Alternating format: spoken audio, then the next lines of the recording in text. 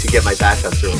I'm glad that I recorded that little like outburst from you, so at least that's our preamble, is you just screaming at me, because I told you to do like the most simple thing possible, which is just like, hey man, can you back up your audio, because sometimes things go wrong when we record these podcasts. And like, yeah, and so far there has been no problem with me uploading things, so knock on fucking wood, boy. Like, I'm telling you, we say shit like that, and like this is when things go wrong, That's true. It's very true. That's all exactly right. true.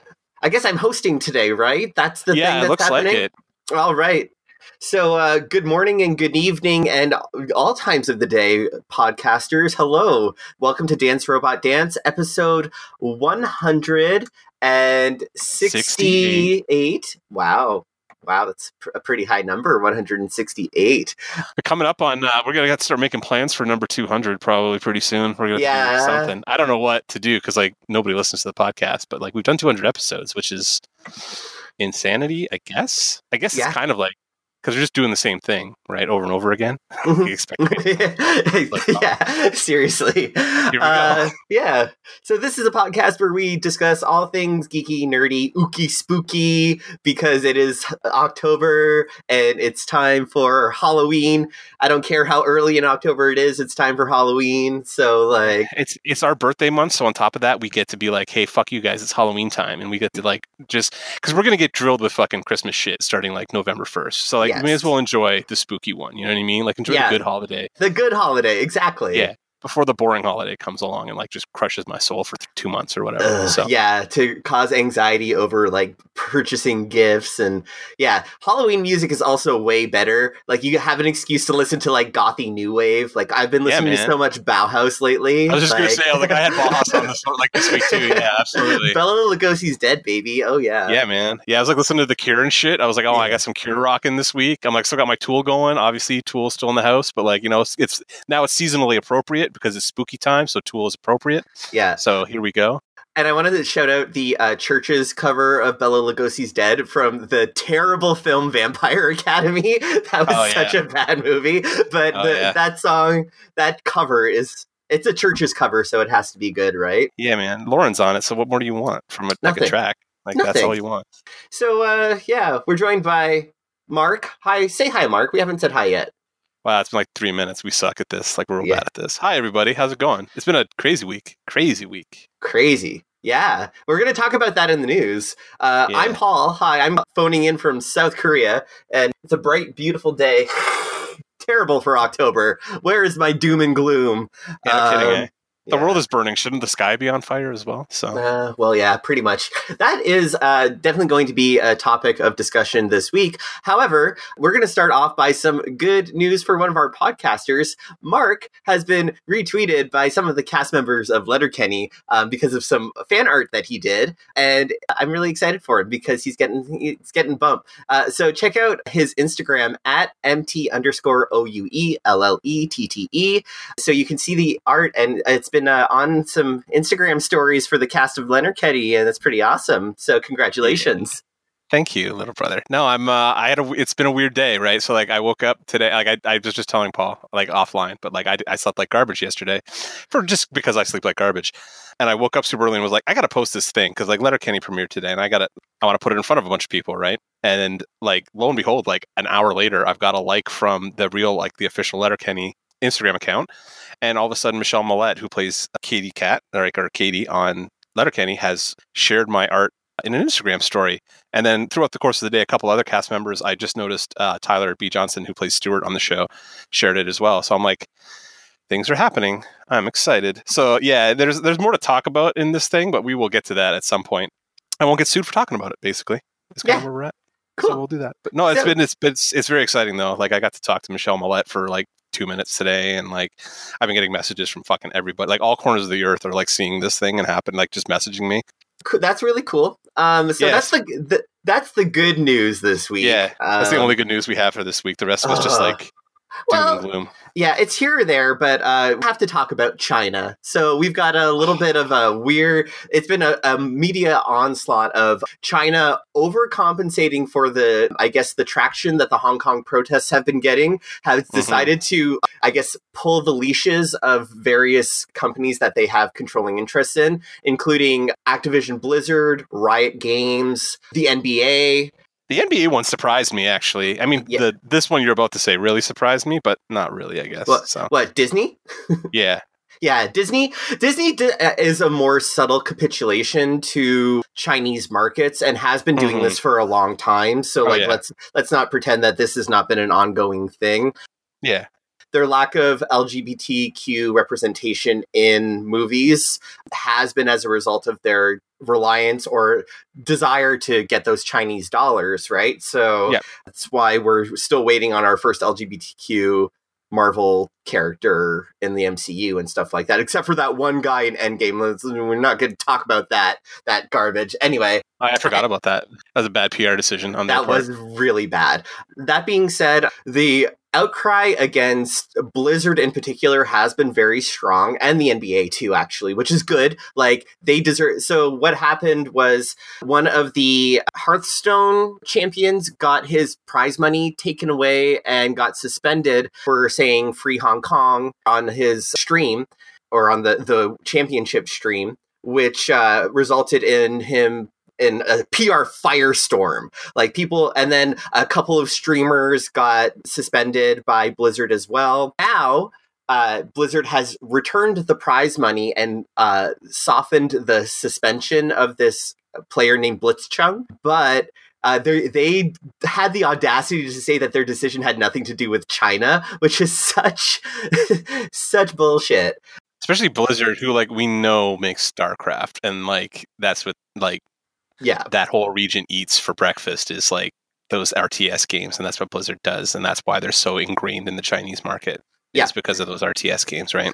Yeah, and same with Riot Games and League of Legends, which League's huge over there. Yeah, they've told, and here in Korea too, but Riot Games was told to completely avoid any political speak in trying to avoid saying the name of one of the teams named Hong Kong Attitude. So they keep calling them HKA, and it's just like every time they catch themselves saying Hong Kong Attitude, they like catch themselves. It's really weird. I saw the stream. It's fucking. And then the NBA showed a map of China's claim of the South China Sea. It's like, hey, here's China, and here's the 7-dash line that they call it, that goes around the South China Sea, which is not an officially recognized claim internationally, which is just like, holy shit. See, it's funny because we're on opposite sides of the world right now, so this is your priority, right? Like, this is the big story to you. This has nothing, like, nobody is seeing any of this in North America right now. Like, except nobody if you're cares. on Reddit. Well, even on Reddit, man. You know what I mean? Basically, America doesn't exist right now. Like, there's no American government right now. It's completely fucked. So, like, the North American news is basically like, we don't know what's going to happen in the Canadian election, and that's like the 7th fucking headline. But, like, the top headline is like, America just doesn't exist right now. So, like, Hong Kong burning, we're like, is that actually still happening? Because basically Washington's on fire, and we're all watching that. Because it's fucking terrifying. You know what I mean? If you're in North America and you're watching what's going on in the States right now, it's like, oh shit, like, should I move to France? Like, is that what's happening right now? Like, we need to make some money. Letterkenny people, hire me so that I can move to France. Yeah, seriously. I guess, you know what I mean? Right. Like, I need a job. I don't want to do all of the promotional art from Europe. Thanks. Bye. Yeah, I'll be in. Yeah, I was like, I'd go. I was even thinking like England, but I'm like, wait, no, England's almost worse fucked than the Americas are, right? Like the Americans are right now. I'm like, oh my god. Anyway, we can't talk about the world news anymore. We got to move on. Otherwise, I'm going to go hang myself in the corner. All right. So we're done with that. We just wanted to point out that, like, we support Hong Kong, and we do not support authoritarianism. So fuck you, bootlickers and tankies. Fuck all y'all. So anyway, moving on to something fun. Let's see. What's next? What was big? We got some trailers today. Did we get more trailers this week? Yeah. Today. Or do some reacts. Get out. Yeah. Or yesterday. So the first trailer for Disney's Jungle Cruise came out. The Rock one. I saw that one. Yes. The Rock and Emily Blunt, which for Mark, this is probably like a weird boner for him right now because it's like you stole the words right out of my mouth. I was just like, it's like the weirdest boner I've ever had in my life, actually. So so Jungle Cruise is a Disney ride movie in the vein of Pirates of the Caribbean and The Haunted Mansion. Except with one big difference, its star is not a serial wife abuser. Yeah. Was that dark? 'Cause that's too dark, right? Yeah, well, sorry. That's fair. It's also it's true. But it's also true. So there you go. It looks kind of. It gives me the Mummy vibes. Like it gives me a silly kind of over the top action feeling to it, which I'm all for. Like if we can get more high-powered librarians played by redheaded British women, like I'm like all about this. They can, as long as they're just played by British women, because like first of all, Rachel Weisz is like a raven-haired beauty and should be in more movies also because she's amazing. I'm just watching the trailer right now. It is honestly, it feels like a remake of The Mummy. Like just from what I'm watching, like she's like a goofy librarian, right? Pretty much. I mean, she's and like falling around and like fumbling around, and then she's going to run into the People's Champion, who like is a con I don't know man. if I believe it. I mean, I buy him as a con man. Let's be honest here. But like, I don't know if I buy him as a 18th century or 19th century human being because there's not that much HGH in the world at the time. Yeah, he's like he's so big, man. Like he's so big. Yeah, I thought he was like it looked like he was wearing a muscle suit, and I know that those are all his real muscles, but it's almost like cartoonish because of the costuming that he has going on, which I enjoy. I like the vibe that he's giving off, like kind of like muscly newsy kind of vibe. But he's got like I don't know what he's trying to pull off here. Sorry, I'm literally watching the trailer right now while we're trying to talk, and I'm like, man, he's handsome. Man, she is pretty. Also, this is I like this. This is good. The most unbelievable thing in this trailer is Emily Blunt as a blonde, though, which I just don't. I don't. She looks good. She looks good. I know. Good. Emily Blunt always looks good, though, dude. Like she's beautiful. So there's that also. Also, man, he's good looking. He's just a handsome man too. You know. Yeah. There's a lot of pretty on the screen, and I'm gonna go see this probably. Like it looks fun. I will definitely see it. I will definitely see it. It's a rock movie, man. I love the man. In more Disney Pixar news, there is a full new trailer for Onward, which is like the suburban modern fantasy from Pixar, starring Chris Pratt and Tom Holland as two elves who are going to go on an adventure.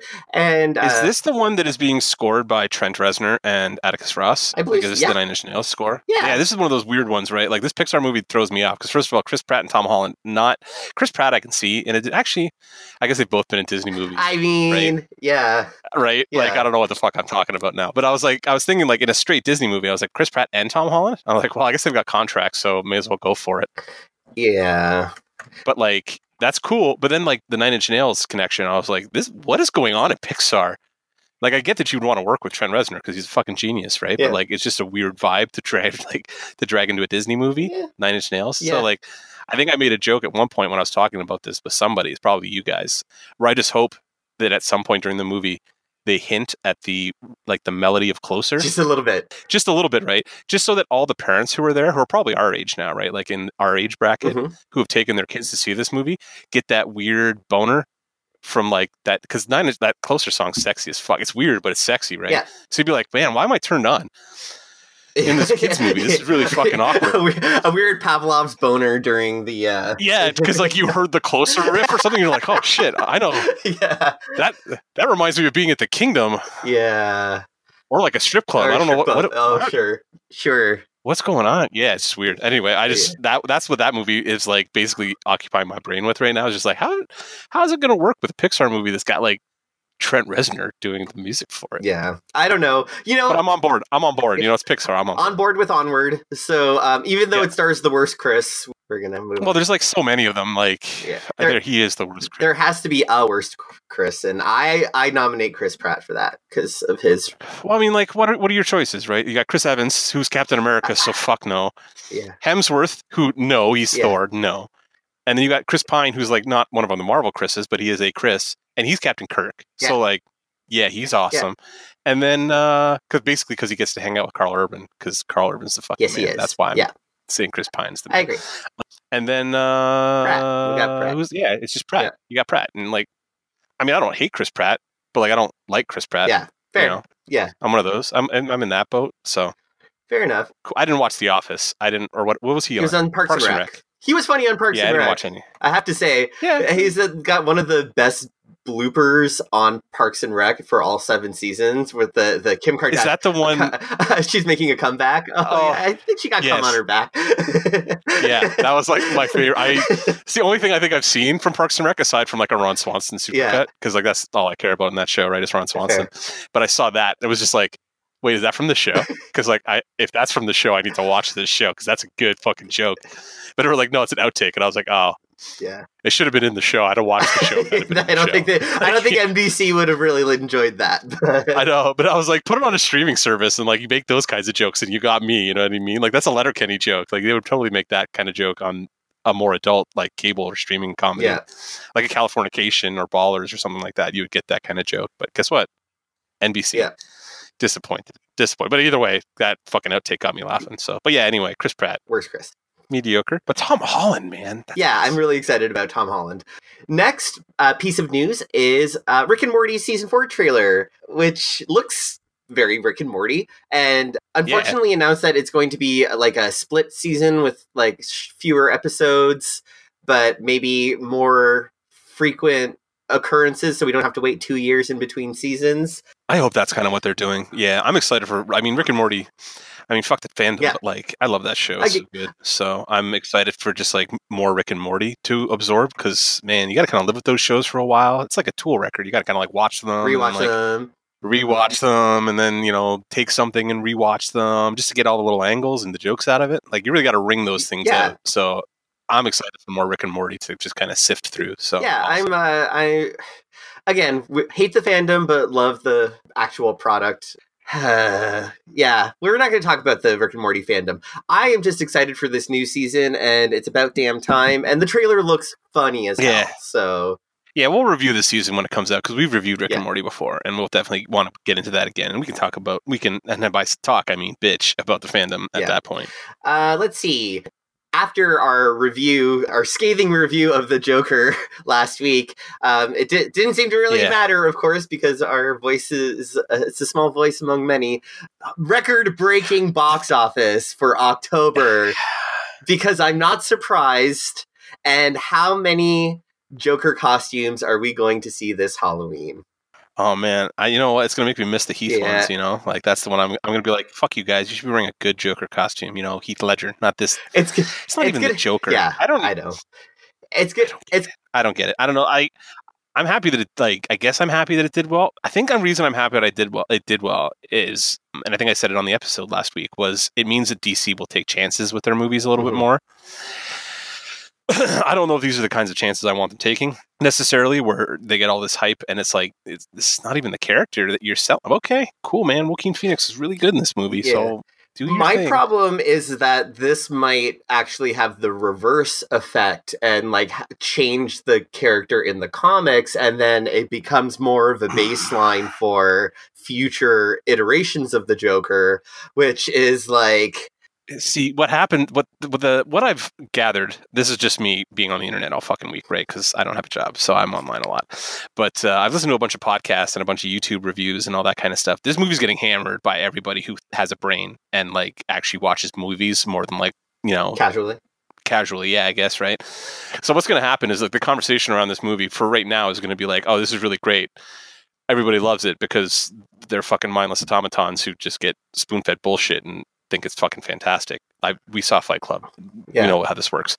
But what ends up happening is like Fight Club has a good critical overall kind of opinion. You know what I mean? Like people like that movie because it's a good movie. Joker's not necessarily like, it's an average movie with an extremely good performance in it. It's going to get lost in the shuffle. And what's going to happen is you'll see that in the comics where like, yes, people are going to start adding that kind of characterization to the Joker. But I think you're going to see like purists being like, no, like that's not the Joker. Yeah, so like nobody wants this. Yeah, and I think that's I think it's going to be it's going to be gatekeepy kind of, but it's going to be like, I think it's going to be like the real kind of like real nerds being like, guys, this is not. I mean, we can argue about everything about this movie for like till the end of fucking time, but I think the one thing we should all agree on is that guy is not the Joker. He may be a Joker, but he's not the Joker. Because I wasn't scared of him. I kind of thought he was a joke. Like, you know what I mean? Like, Heath Ledger terrified me when I watched him on screen. And I was like, holy shit, this guy's a lunatic. Like, what is going on?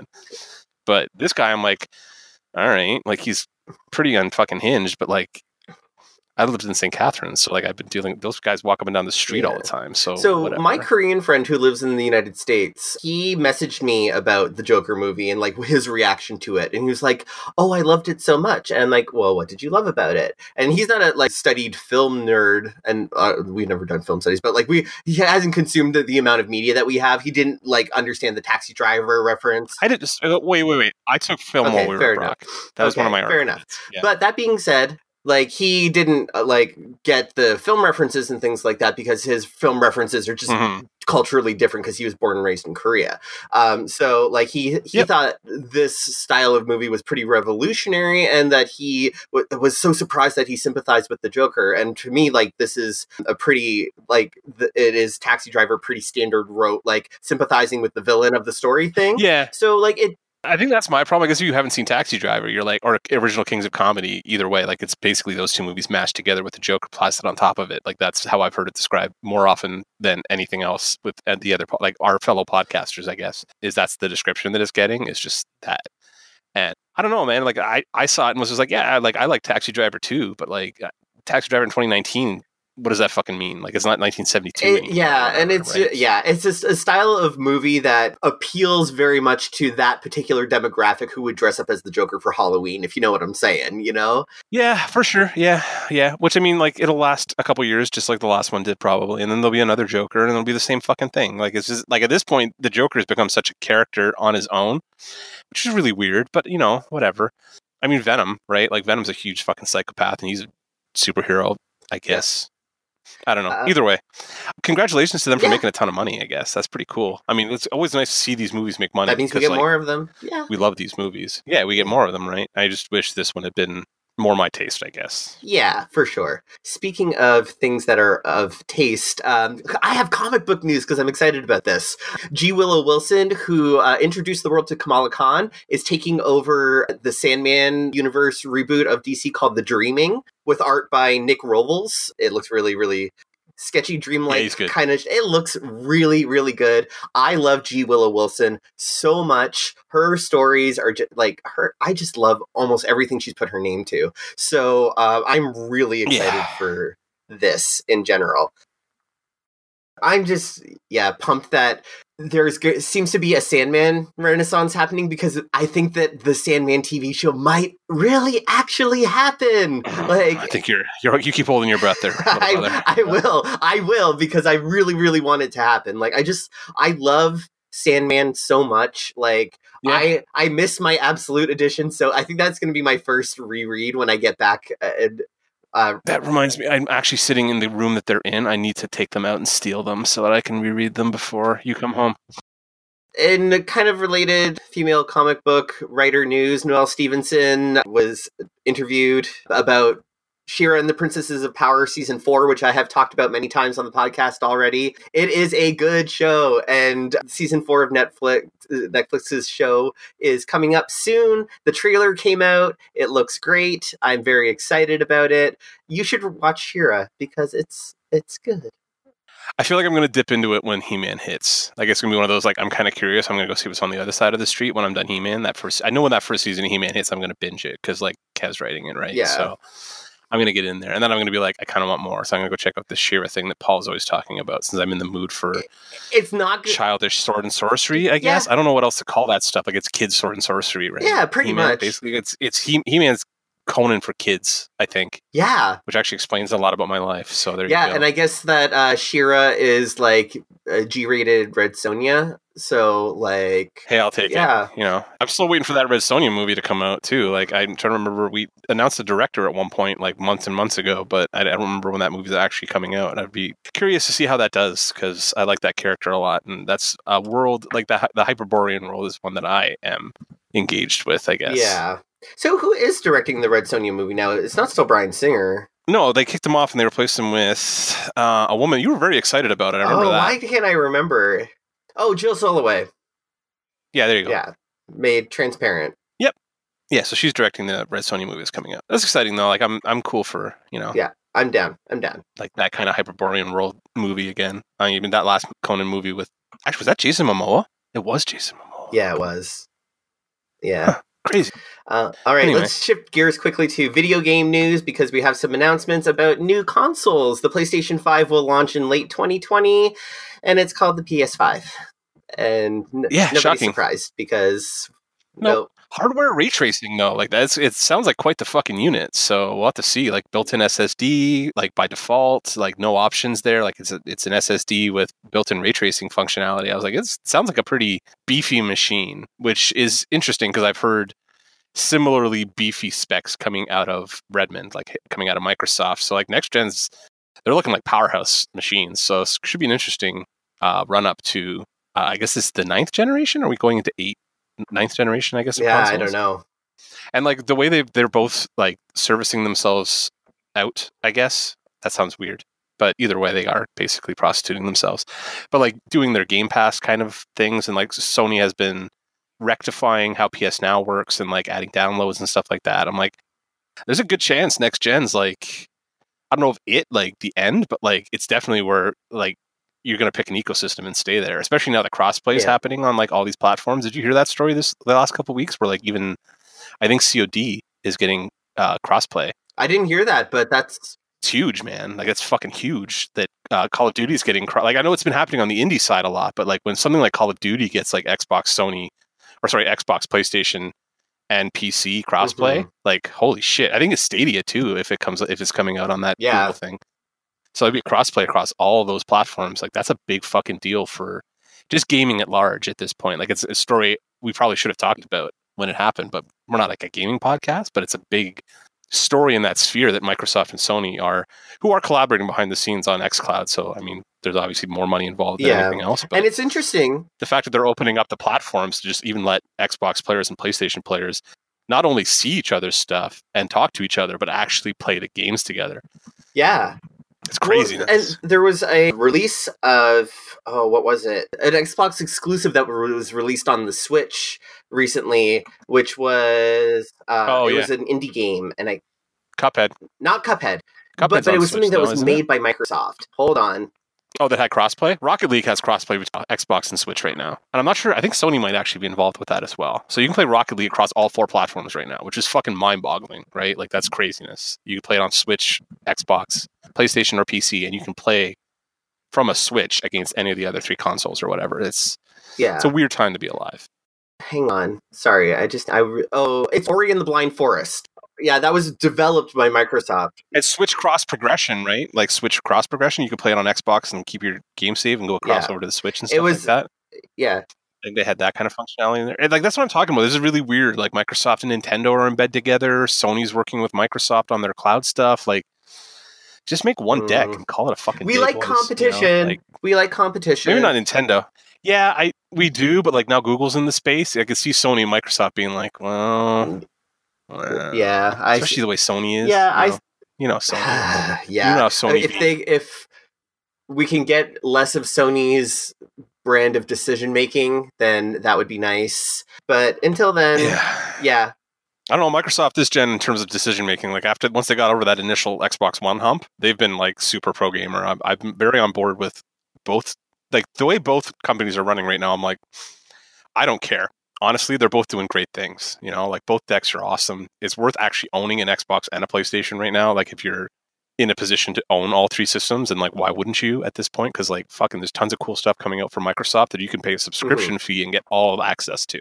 Like I played Gears of War 5 basically for free because I have Game Pass. I'm like, this would have been $80 otherwise. You know what I mean? Like it's crazy. It's fucking crazy. So yeah, and then like but Devil May Cry 5 and Bloodstained coming out so fast to that service, I'm just like, this is they're really like putting the moves right now. So it's gonna be interesting. It's gonna be cool next gen, I think. I'm interested to see how the Switch exists in this powerhouse ecosystem, and like I think they're going to get a revision. There's going to be a pro revision next year. Like when those consoles come out, they're going to do something because it's already underpowered. There was a story about Resident Evil 5 and 6 having been ported over this week, and the like sub 30 frames per second, like super wobbly frame rates and shit. I'm like, this thing's underpowered even to run 360 games. Like we're going to move into like PS5 with hardware ray tracing and like 64 gigs of fucking GDDR, or I think it's GDDR6 RAM and stuff like that. And it's just going to be like, yeah, we can't put the same games on those two systems. One's a cell phone with a fucking controller attached to it, and the other one's basically like a high-end or like a mid-range PC. But we love the form factor of the Switch. Crazy. Like, I love the Switch. Like, I love my Switch, and that's the only thing I brought with me to play while I'm down here, like in St. Catharines for the weekend. But I'm just saying, you know what I mean? Like, if I had to choose between all these things, I'm probably taking the Sony for deck sure, because power plus like all the games. Yeah. So, all right. Anyway, so that's all I have for news. Do you have anything else to add? Did I miss anything big? Oh, probably, but I don't. Who gives a care, you know? Like, let's move on. Let's just do All right, this. so our next segment is our Geek of the Week. No? Geek of the Week? Do I have to say don't have to say anything. I was just trying to bait you into it. I was just going to see if this would work. No. Like, leave. It's been 168 episodes, or probably like 160 episodes since we started doing Geek of the Week on this show.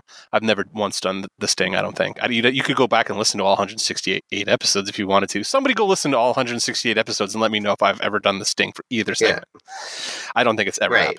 I don't think it's ever happened. So this is the segment of the show where we talk about the geekiest thing we did this week. And we'll start with Mark. Mark, what was your Geek of the Week? Well, you fucking stole my shit, like right at the top. My Geek of the Week was like, I got to talk to Michelle Millette and like the Letterkenny cast, or like loving my little sketch, or it's not even a sketch, it's a massive drawing, to be honest. So that was like, I have nothing else, honest. Well, there's the Goose, Paul. We can talk about the Goose. I was going to recommend that. You can save it for Geek Cred. That's fine. Well, so I'm just, Geek of the Week, like, is definitely the Letterkenny thing. Like, that blew my mind. Like, what's the craziest thing that happened to me this week? Also, yeah, Untitled Goose Game. We're going to talk about it at the end because I want to recommend it. It is, oh my God, it's amazing. You should all go play it. But we'll talk about it at the end of the episode. Right. So yeah, definitely, like, I got to talk to Michelle Millette, and like, there's just this little like, things could work possibly, has been very exciting today. So that's my Geek of the Week. Is my art got, noticed, I guess. That's fucking awesome. My Geek of the Week is a game that I got sucked into, and it's weird because there was a Kotaku news item about this game. The producer of the game knows that the game is boring. It's called Pokemon Masters, and it's a mobile Pokemon game where the characters are mostly not the Pokemon themselves, but the trainers who have been in various video games and anime episodes, and how they have a single Pokemon that they are synced with.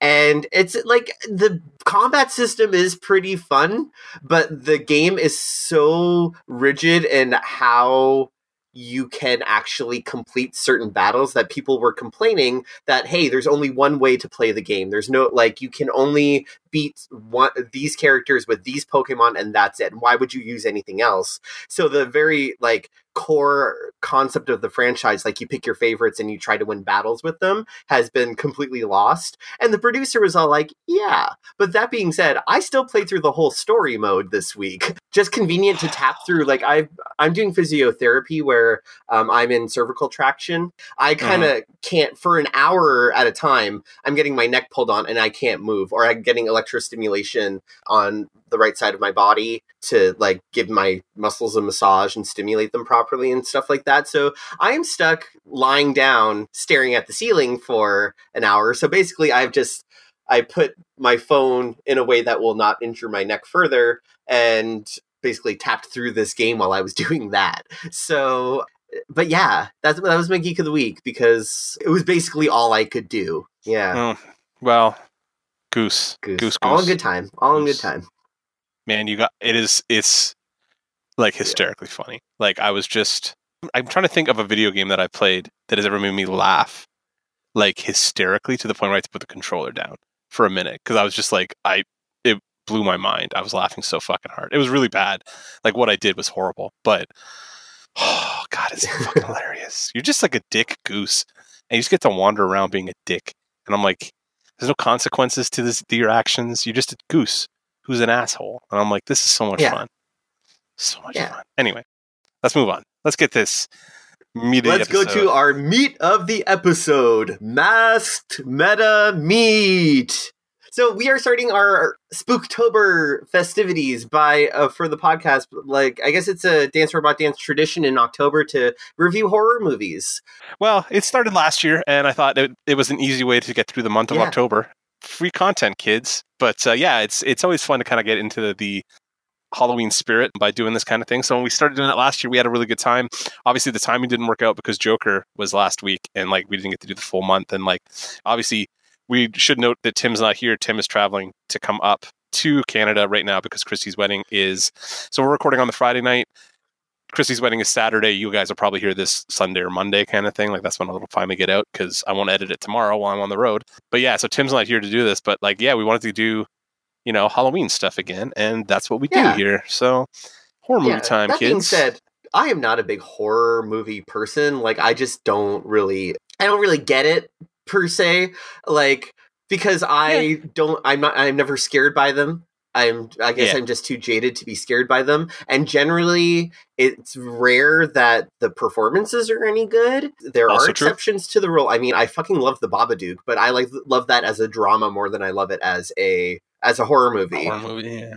So, like, I was kind of, when we decided to start doing our picks for this, it was easy for me to choose which movie I was going to do because it had to be the movie that is meta commentary on horror movies. It is the movie Scream, of course. So, Scream is a 1996 film directed by Wes Craven, horror maven master. Although, like, really, can we say that after watching this movie? Like, this movie's not that scary. But so, I think that this movie wasn't supposed to be scary. Yeah. No, probably not. It was definitely supposed to be something else. And it was written by Kevin Williamson, who also went on to do Dawson's Creek and The Vampire Diaries. And boy, does it sound like it. And boy, does it show in the casting, too. But that is a product of 90s... 1996, man. Like, just think about the people who were famous in 1996 as like, who were like teenager famous in 1996, and it is a scary fucking list of people. You know people in their like mid to late 20s. It's hysterical. Also, that's the other thing. The first thing I noticed when I'm watching this movie, I'm like, everybody in this movie is 38. Yeah, right. You know what I mean? Like everybody's 30. Like Neve Campbell, who I love and is gorgeous, like just a goddess. Yeah. She looks like she's like maybe the youngest person on the cast and is a clean 27. You know what I mean? Like Jesus Christ, guys, with the casting. So we'll get into it though. I got like a list of them. Yeah. So let's start off let's talk about our background with the Scream movies because oh god. I remember watching Scream a lot on VHS back in the day when we rented it from That's Entertainment, Blockbuster Video, and or Jumbo Video. Yeah, wherever I had picked it up from, because that would have been a Mark grabbed it on DVD to bring home kind of movie. If I hadn't, I probably saw it. Well, actually, I saw it in theaters, so it's hard to say when we actually would have saw it at home. Because I definitely didn't see it in theaters because I was only 11 at the time. Yes, I was 15 or 16 and 6'5", so I kind of just walked into the movie theater like without much of a problem. Yeah, so. It was one of those movies. It was a huge movie. It was one of the biggest grossing movies of 1996, basically through word of mouth, because like its opening weekend wasn't that strong, but it just kept going. It was like a slow. It was like a snowball rolling down a hill. Yeah. It was one of those, like, that kind of movie doesn't happen anymore. It's kind of a crazy story. Like, it used to happen back then. Like, Titanic's actually a similar story to that, where, like, it hit kind of first week, but it just fucking kept going, like, just lasted forever. And the last movie I remember that really happening with was Avatar. I can't remember of a movie that just, like, slow burned its way to being a big hit. James Cameron took what happened with Scream, I think, because Titanic... I was watching a video. It's like the next year too, right? Yeah, it was exactly like 97. Yeah, I was watching a YouTuber that I follow a lot, Movies with Mikey, Filmjoy on YouTube, did a whole video on like, does Scream still hold up? And talked about how James Cameron took the December, like the holiday release model and ran with it. And Titanic solidified it. But the originator was Scream because it was released on Christmas of 1996. Yeah. Yep. I remember it coming out because we went and saw it over the break, and that would have been my grade 10 year-ish, probably. Yeah. So, I remember it coming out, and I remember us going to see it. I think it might have been one of those weird movies that ended up with a 14A up here. Oh, maybe. So, like, we could just go see it. or something like that. Either that or it was R, and I've never really had problems with that kind of thing. But I went and saw it in theaters for sure. I ended up working at the same theater I saw it at for like 10 years afterwards too. So there's that. There you go. Good old Cineplex Odeon. Oh yeah, man, I love that. I miss that little theater. Yeah, Garbage pile that it was. It was home for a long time. So yeah, for sure. And I saw all the other screen. It was funny too because I was thinking like, did we run this movie? Like, did we screen it? And I was like, this is before I worked there. And we screened with an N. Every single one of these movies afterwards. Like the sequels came out in short order, like 2 and 3. Yeah. And I was working at the theater by then, and we ran all of them, and like they were fucking crazy busy, and it was just a total shit show because it was just teenager fest, right? Like that was the thing with the 90s in horror. Is once Scream hit, every second weekend was one of these like 14A horror movies, like a PG like kind of horror movie. Yeah. They bring to get the high school kids out, right? And we all went.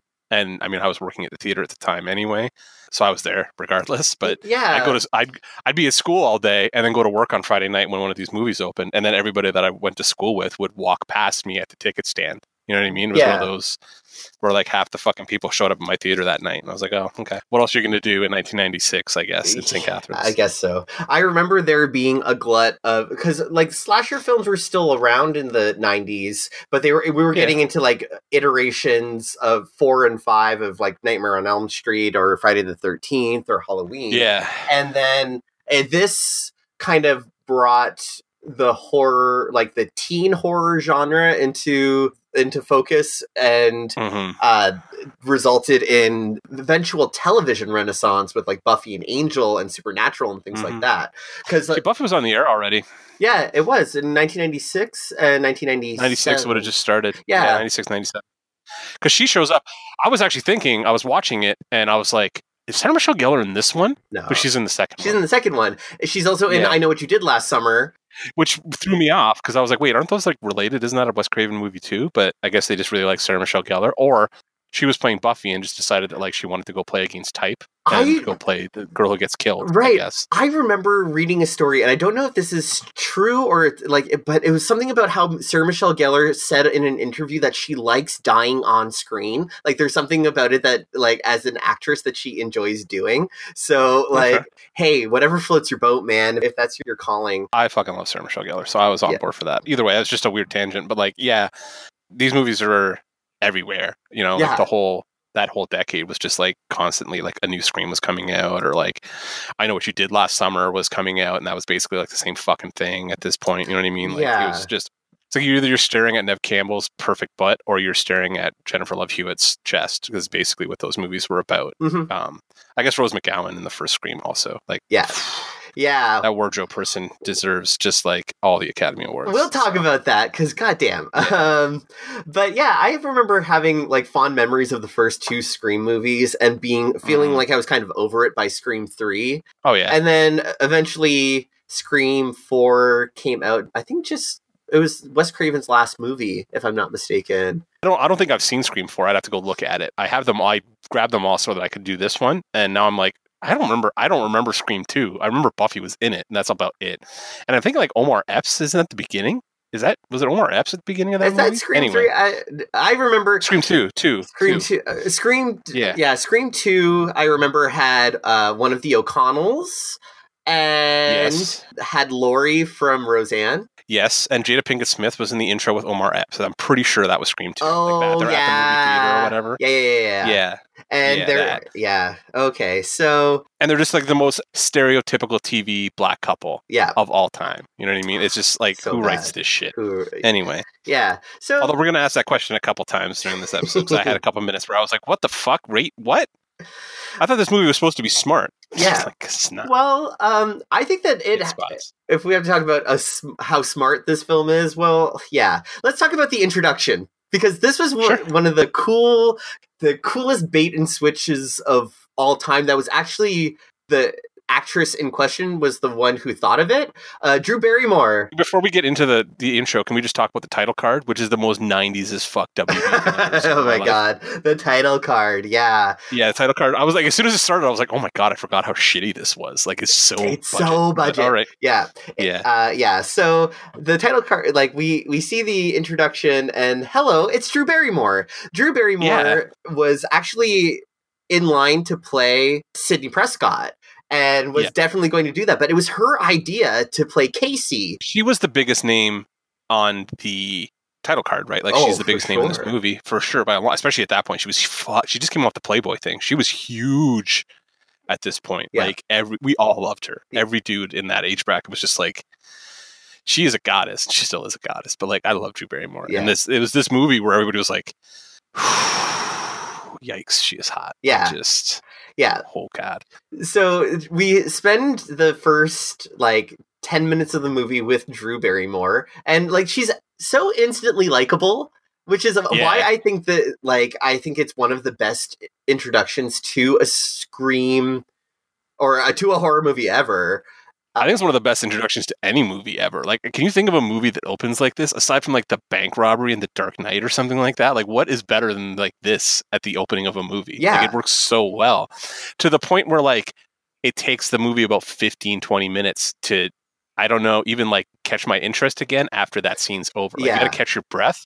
So for the first, like, I don't want to go past it, but like the first 10, 15 minutes, once you get past Sydney or like get into Sydney's story, I was like, this sucks. Like, this is so fucking boring compared to like that insane opening that like that was mind-blowingly good. And then we're going to do this for, honestly, it goes on for like half a fucking hour. This movie's so long too. It was unbelievable. Yeah, anyway. Or it feels that way. But I think that it felt that way, yeah. The introduction speaks to what I've always thought, that horror is better when it's brief. Yes. Like, feature-length horror movies rarely ever do it for me, because like the suspension of disbelief that something could happen over such a prolonged period of time just gets to the point where, like, yeah, you have to add genre elements from other things like murder mystery in this one or whatever. Like, but the first opening minutes are just like this really tense, enclosed space where like the rules are set up really well,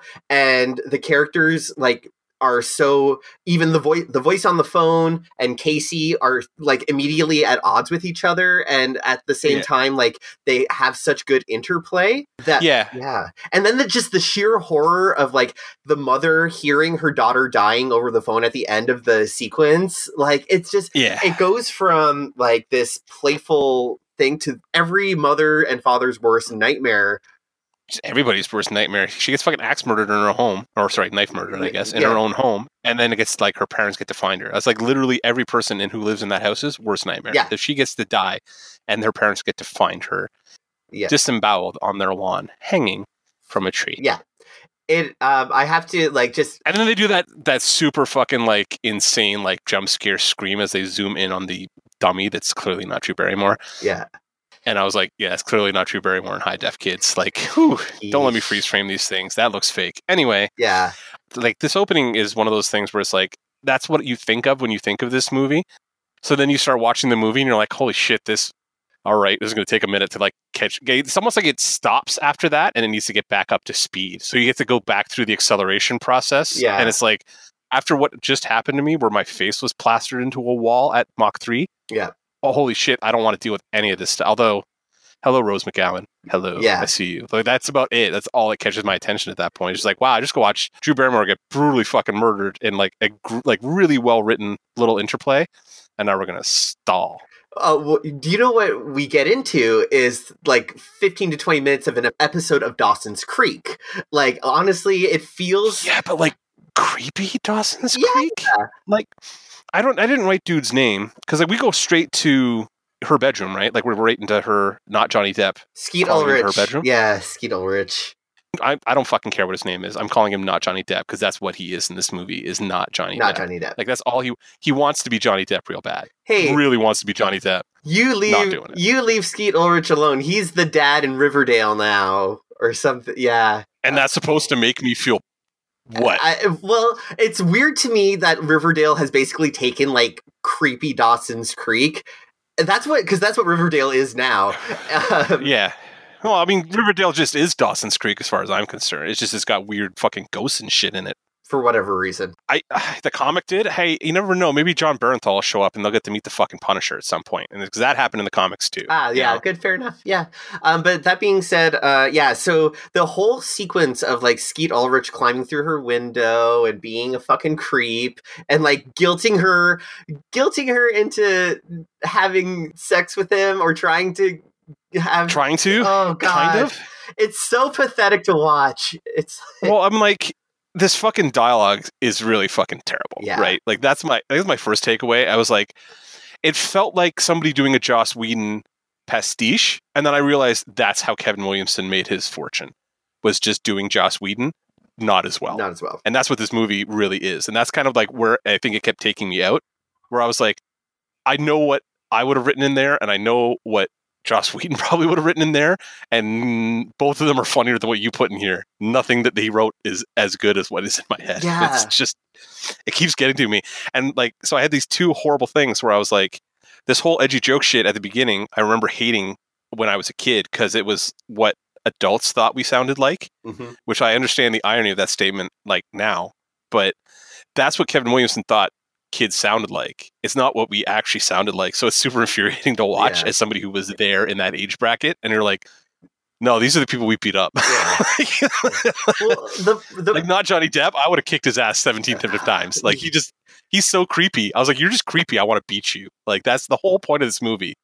To me, it's just like, not Johnny Depp needs to get punched in the face because he's way too creepy to be dating Neve Campbell. Right. That's my takeaway. The problem is, like, the dialogue itself is wrong, but the characterization is right for some reason. Because I know I've known those guys before. Like, they all wanted to be directors and film studies majors, and they all wanted to be the next, like, fucking Fellini or whatever. And they're like, oh, life is a movie, and I'm like, I want you to be my muse.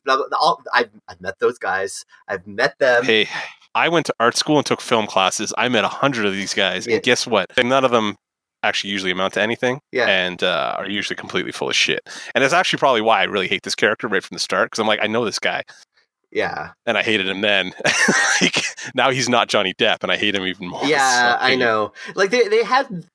Also, he's 40 fucking 2. Like, he looks like he's like 900 years old. I don't... the casting in this movie, like, I know it's like, that's the era. Like, there's a real big thing in the 90s about, like, Dawson casting. And that's why that joke is there. Like, that TV trope exists, Dawson casting. Yeah.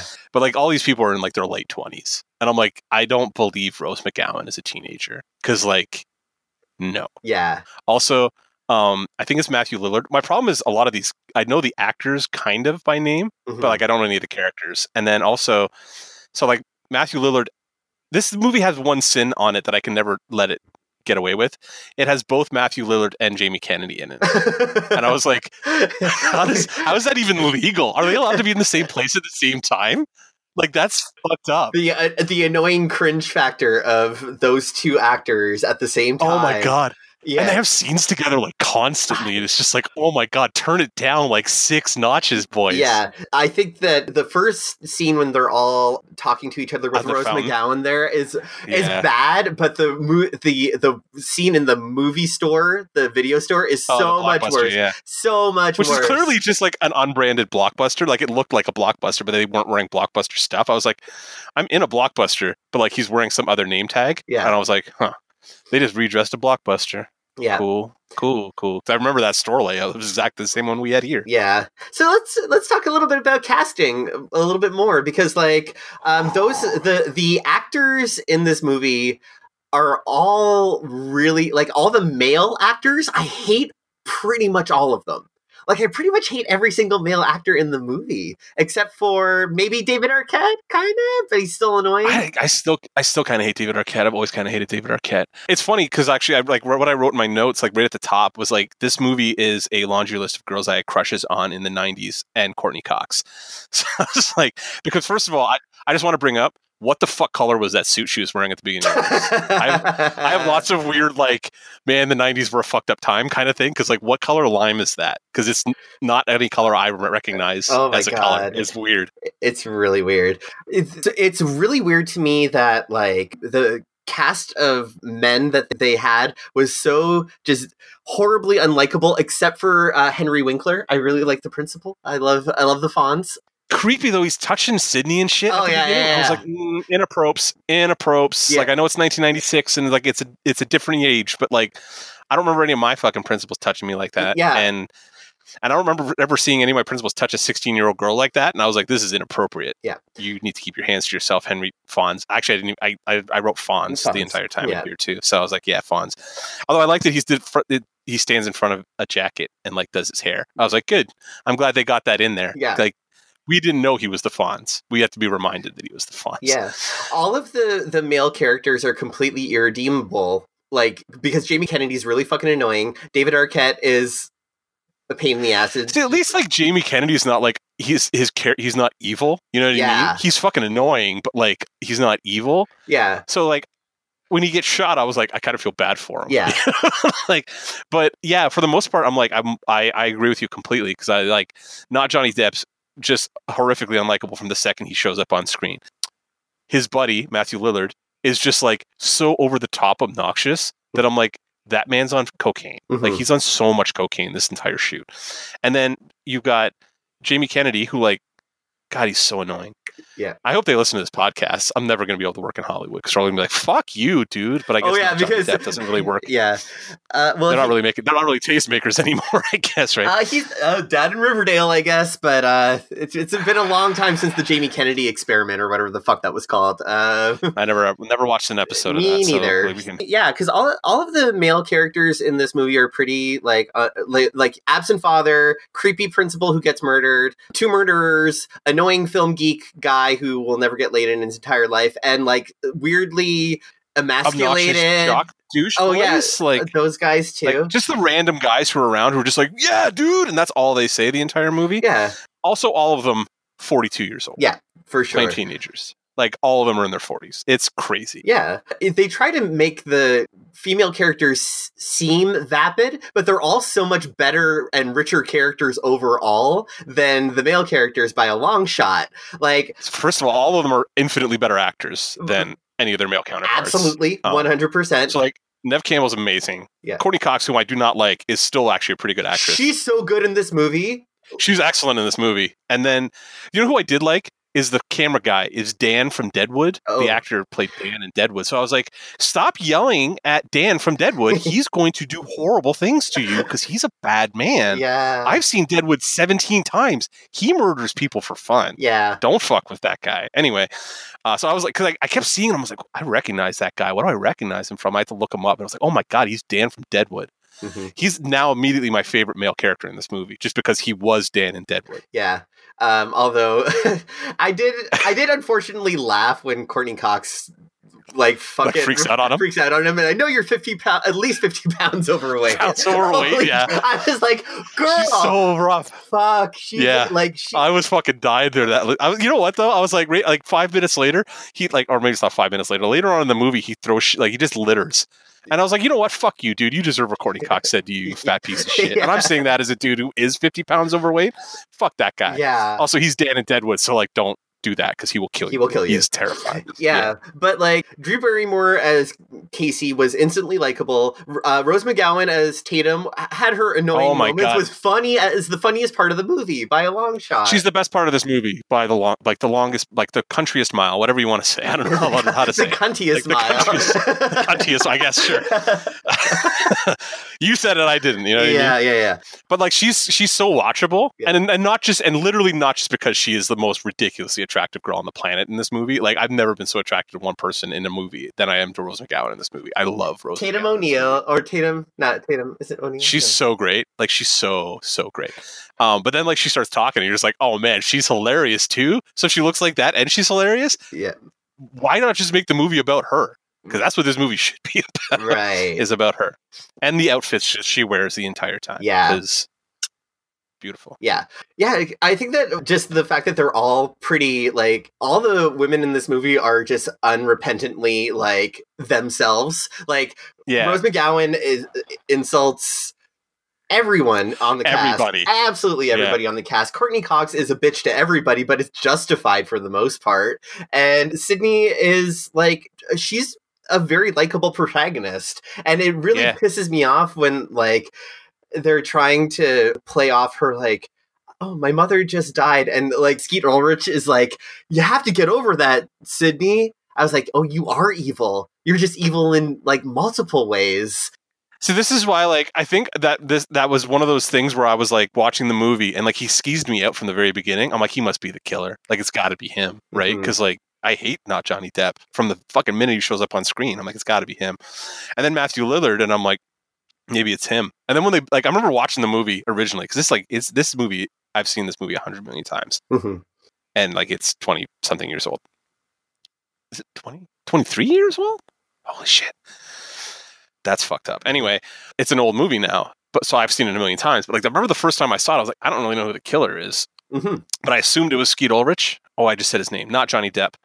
I assumed it was not Johnny Depp, and then kind of thought it was Matthew Lillard. And when it became both of them, I was like, that tracks because they're both assholes, and I'm glad they're going to die horribly. Yeah. If you see the behavior of not Johnny Depp from the beginning of the movie as him trying to like get Sydney to break the rules of surviving a horror movie, then yeah, he's supposed to be creepy from the get-go. So I can see that. I can almost give them credit for that. But like Skeet Ulrich is just like so just slimy, and that hair. Oh, that hair. Oh, Jesus Christ. Oh, that's why I know. I hate it. Like, it's just it's the most 90s outfit I've ever seen in my life. He just looks like he wants to be Johnny Depp really bad. And I'm like, all right, cool. You do you, Skeet Ulrich. Yeah. Not Johnny Depp. Yeah. You're not Johnny Depp. Yeah. Where are we at here? Like, so they go, it's so weird, right? Because you get the opening and then they go to school the next day. Yeah. Like, how is the school even open the next day? Like, wouldn't it be like first thing in the morning? Be like, hey, man, two of your students got like ripped apart. Close the school for the day. Yeah. And then like halfway through the day, they're closing the school anyway. So it's like,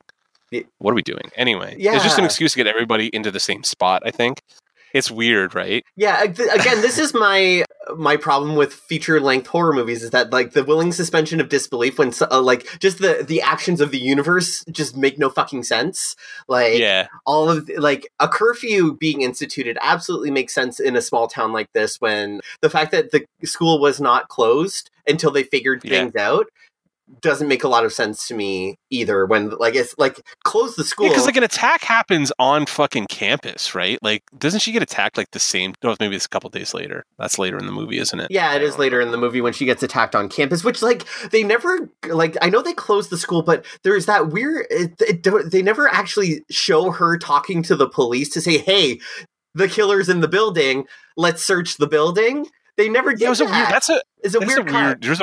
There's a weird cut there that I thought was kind of interesting. But yeah, I'm trying to like, I wrote down notes like almost like I was kind of trying to make sure I was tracking the plot of the movie so we could talk about the whole thing. Yeah. But I was like, I kind of got lost in just like the 90s-ness of it. Also, there's a bit where Winkler refers to my generation as thieving and whoring. And I was like, yeah, all right, cool.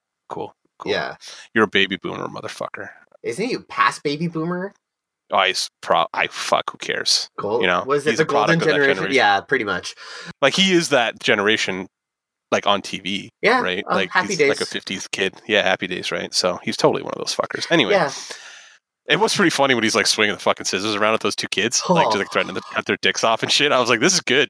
Like this is totally inappropriate, but I'm like, all right, maybe he's the killer. Yeah. No, obviously not, because like it's not Henry Winkler. Right. No. I was very much on board with him, like just being fucking over it, because I know as an educator myself, you do get tired of the kids' bullshit sometimes. Like I deal with much, much, much younger kids.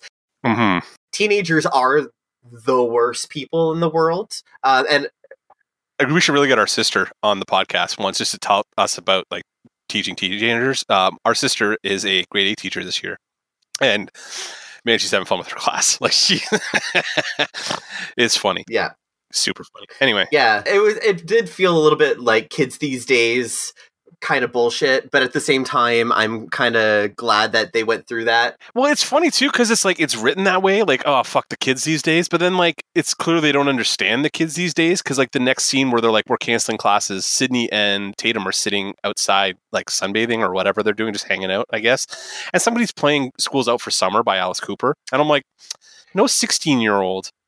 I had a bunch of problems with like the way the kids acted in this. I'm like, no 16-year-old in 1996 is playing Alice Cooper's School's Out for Summer. Yeah. There's Radiohead records that need to be listened to. Yeah. And like, I'm pretty sure Sneaker Pimps put out a record that was really good that year. There's no fucking way these girls are listening to Alice Cooper. It's so weird. This is 1996. This is the like height of grunge, like grunge era, like post grunge era, like yeah, we're like we're in the middle of Pumpkins. Alternative Nation. Yeah, exactly. It's Alternative Nation at this time. So I'm like, why are these kids listening to fucking Alice Cooper? I'm like, they're not listening to Alice Cooper. They're listening to Pearl Jam, Nirvana, Radiohead, Nine Inch Nails, Stone Temple Pilots, whatever. Yeah, Pilots, anything. Yeah, seriously, there was a weird disconnect there, and like this was like the start of the rise of gangster rap around this time too. Like, oh man, I had those. Notorious was out by then, right? Like B.I.G. was out in that. So. Like I think that double album had come out by then, and like.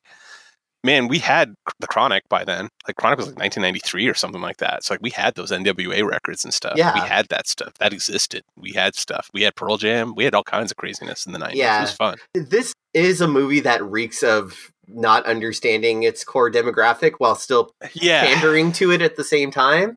It'd be almost funny to like take this movie and like maybe the first like 3 episodes of Buffy and like compare them. Like just kind of compare and contrast like how much more authentic, and maybe they don't anymore because I haven't watched them in ages, but like how much more authentic Buffy felt to me versus this movie, which just feels like a product that producers made and that's what they think teenagers sound like, whereas Buffy was more like, yeah, we know teenagers don't sound like this, but it's what they wish they sounded like and they kind of made it work kind of thing, whereas these guys are just like, I don't know why Kevin Williamson thinks that having 37-year-olds who are playing 16-year-olds talk like they're in an Aaron Sorkin movie is an appropriate way for them to talk, because it's fucking ridiculous. Whereas like Buffy, the way they talk like us, right? Because they're constantly forgetting words and they're umming, and there's all those weird like Buffy speak things where they're like, the Pepto-Bismol-y thing or whatever, like that kind of stuff. Yeah. Where there's like it's pop culture references to describe something. That doesn't happen in this movie at all. You can feel the difference, I guess, in terms of the dialogue, where it just doesn't feel as authentic as what you would have gotten from a Joss Whedon or one of his many acolytes, I guess, at that point. And it's funny. We should also note that we are still talking about Joss Whedon to this day. Like he just made Justice League and all that kind of stuff. I haven't heard Kevin Williamson's name in fucking a decade. So yeah. There you go. Yeah. I think one of the standout scenes of like nobody fucking talks like this in the movie is when Sydney is in the bathroom stall and is overhearing those 2 girls talk about her. This is possibly like that girl who is the cheerleader or whatever who is trying to sell those lines was doing her best, but that dialogue was so fucking bad. I could not. Also, 32. You know what I mean? Oh my God. Like, she looked like she was dropping her kids off at daycare.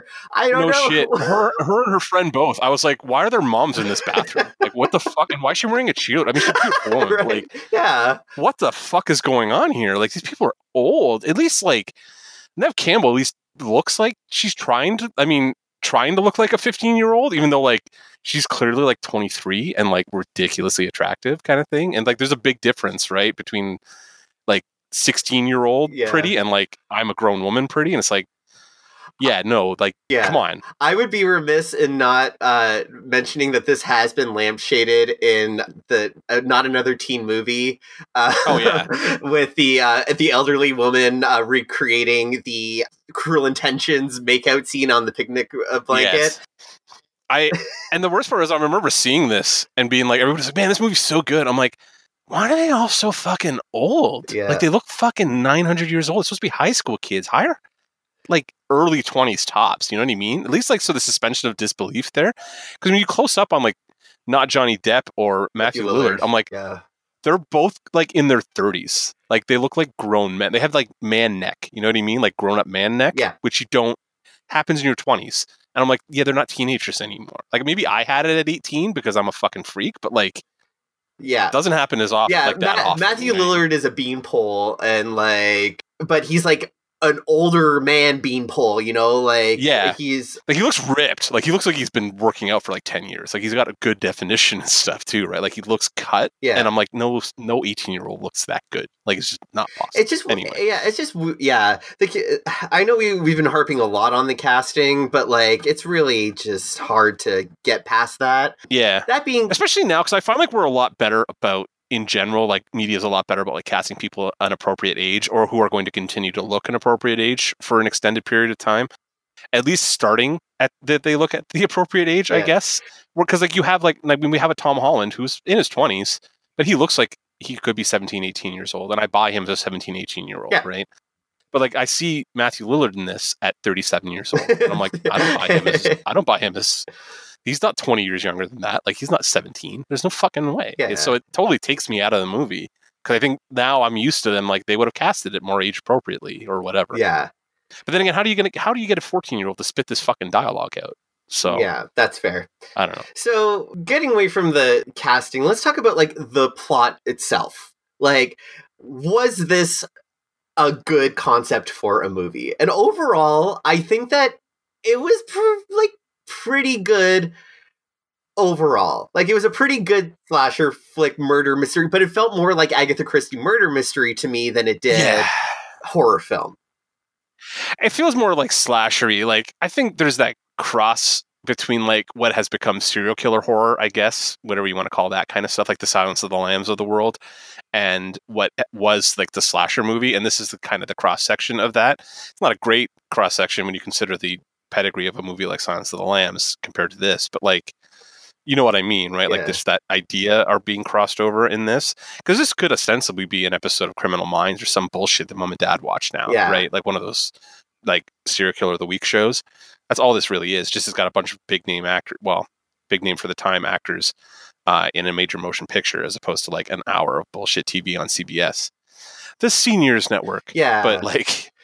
This repopularized the who is the killer motif in horror movies, though, because that was a thing, like, in Friday the 13th, the first one, where it was Mrs. Voorhees, which is lampshaded in the first scene of this fucking movie. Well, that was popular around this time, too. Like, we just had The Usual Suspects and that kind of stuff had just come out. So, like, doing the whodunit had become kind of, like, a thing again in certain circles. Yeah. So I guess, like, if you're in that kind of fringe genre world where like you're doing horror, you're probably very interested in what's happening on like the indie horror or like the indie scene period, right? So like Usual Suspects would be a big influence on you when you come over and do your next movie, and next thing you know, you're doing a whodunit with a long explanation scene at the end of it. Yeah.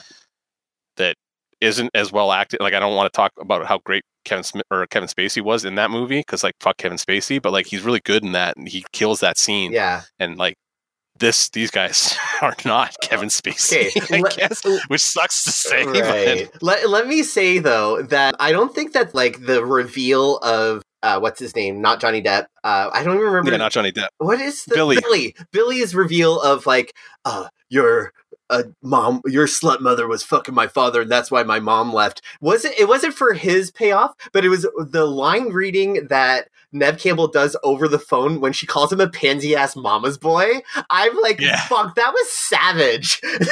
Like, she's so good in this. Like, I love Neve Campbell, but like, she's great in this movie. Yeah. And like, she's not given, I don't want to say she's given a ton to do. Like, she's got kind of like, she's saddled with the worst role in the movie, like in terms of like, I have to do all the heavy lifting here. Yeah. You know what I mean?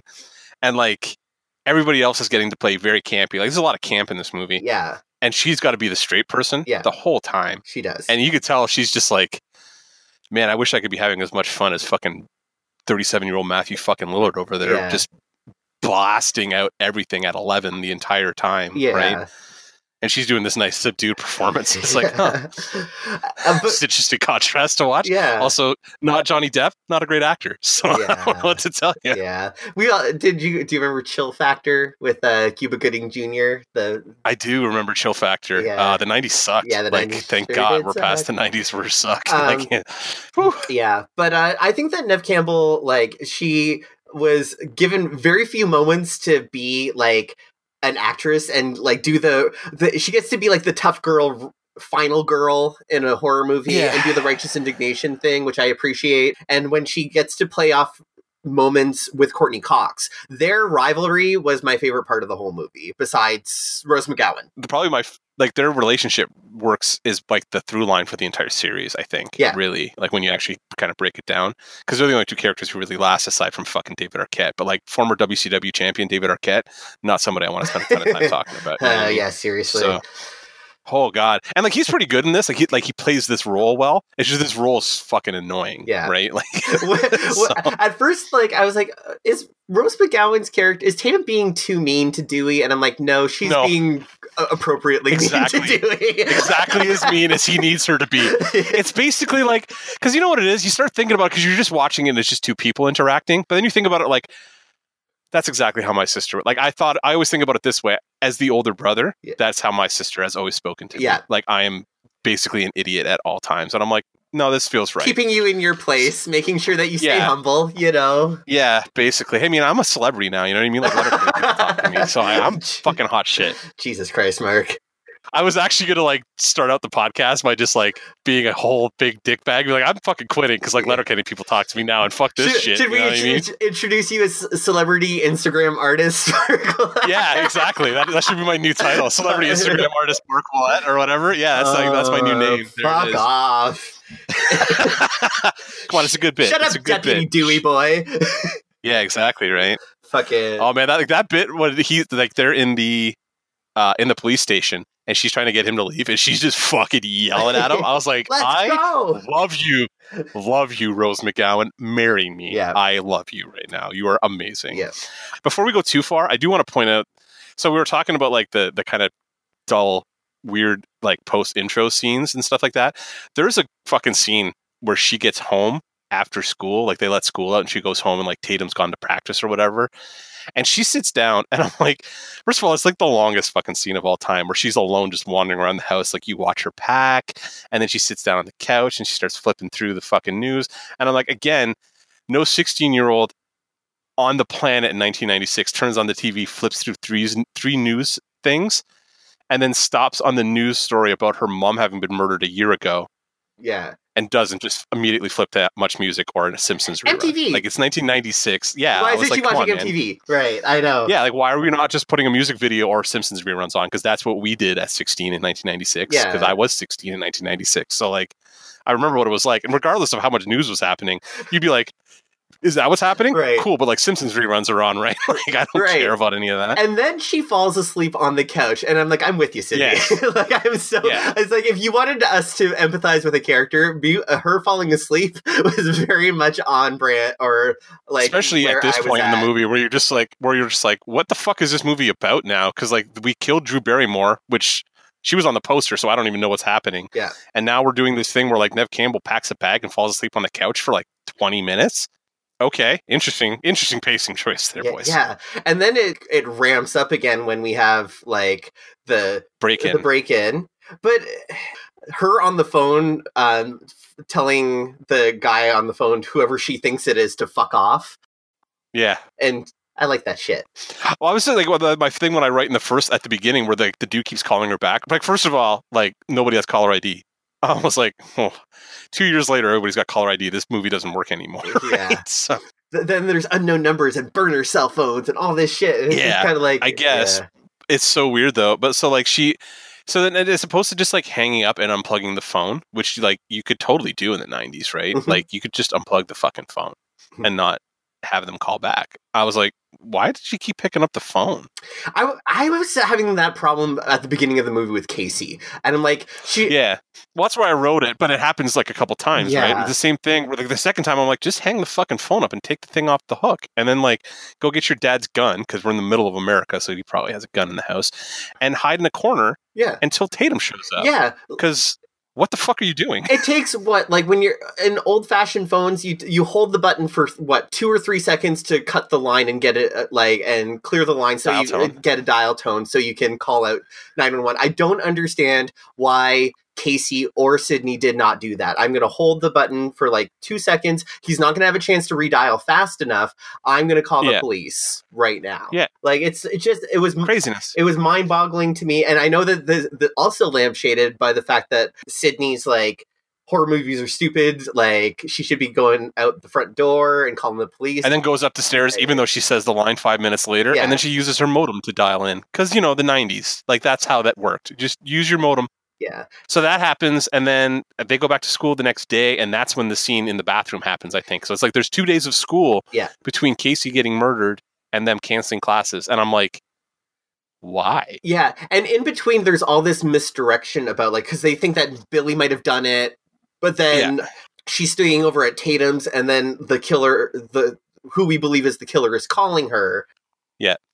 And so we start getting this misdirection. And so I guess the movie tries to justify its own bad decisions when it comes to why is this school still in session?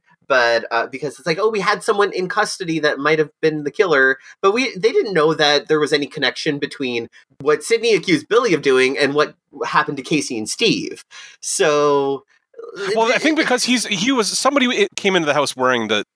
That's the thing. How do they know about the mask? Right, like at the kill site, because like did he not take the fucking mask with him? Like how would they have known about the mask? Right, they wouldn't have found out about that until Sydney survives that first attack and was like, this dude's wearing this mask, right? Yeah. Logically, I mean, who knows? Given this movie, they may have magically known what he looked like after the Casey murder. No, but they talk about that after Casey gets attacked, or no, after Sydney gets attacked. They're like, oh, you can buy this costume fucking anywhere. Yeah, that's true. That's right. Yeah. Oh yeah, because poor fucking whoever plays the sheriff, the poor guy is just like exposition machine. He has like 2 scenes in the whole movie, or 3 scenes. One scene where he dumps exposition, the other scene where he says nothing and stares in shock while Rose McGowan verbally berates Dewey, and then another scene where he smokes and dumps more exposition. And I was like, that's the most thankless role you could possibly have in this movie. Right. I guess. The sheriff exists solely to cast suspicion on Sydney's father, which I never, because we only get Sydney's dad for like 3 seconds at the beginning of the movie. I'm like, he is obviously not the killer. Like, yeah, it's too obvious at that point. I think, and that may be just because we're super jaded and have watched Scream 500 times, but yeah.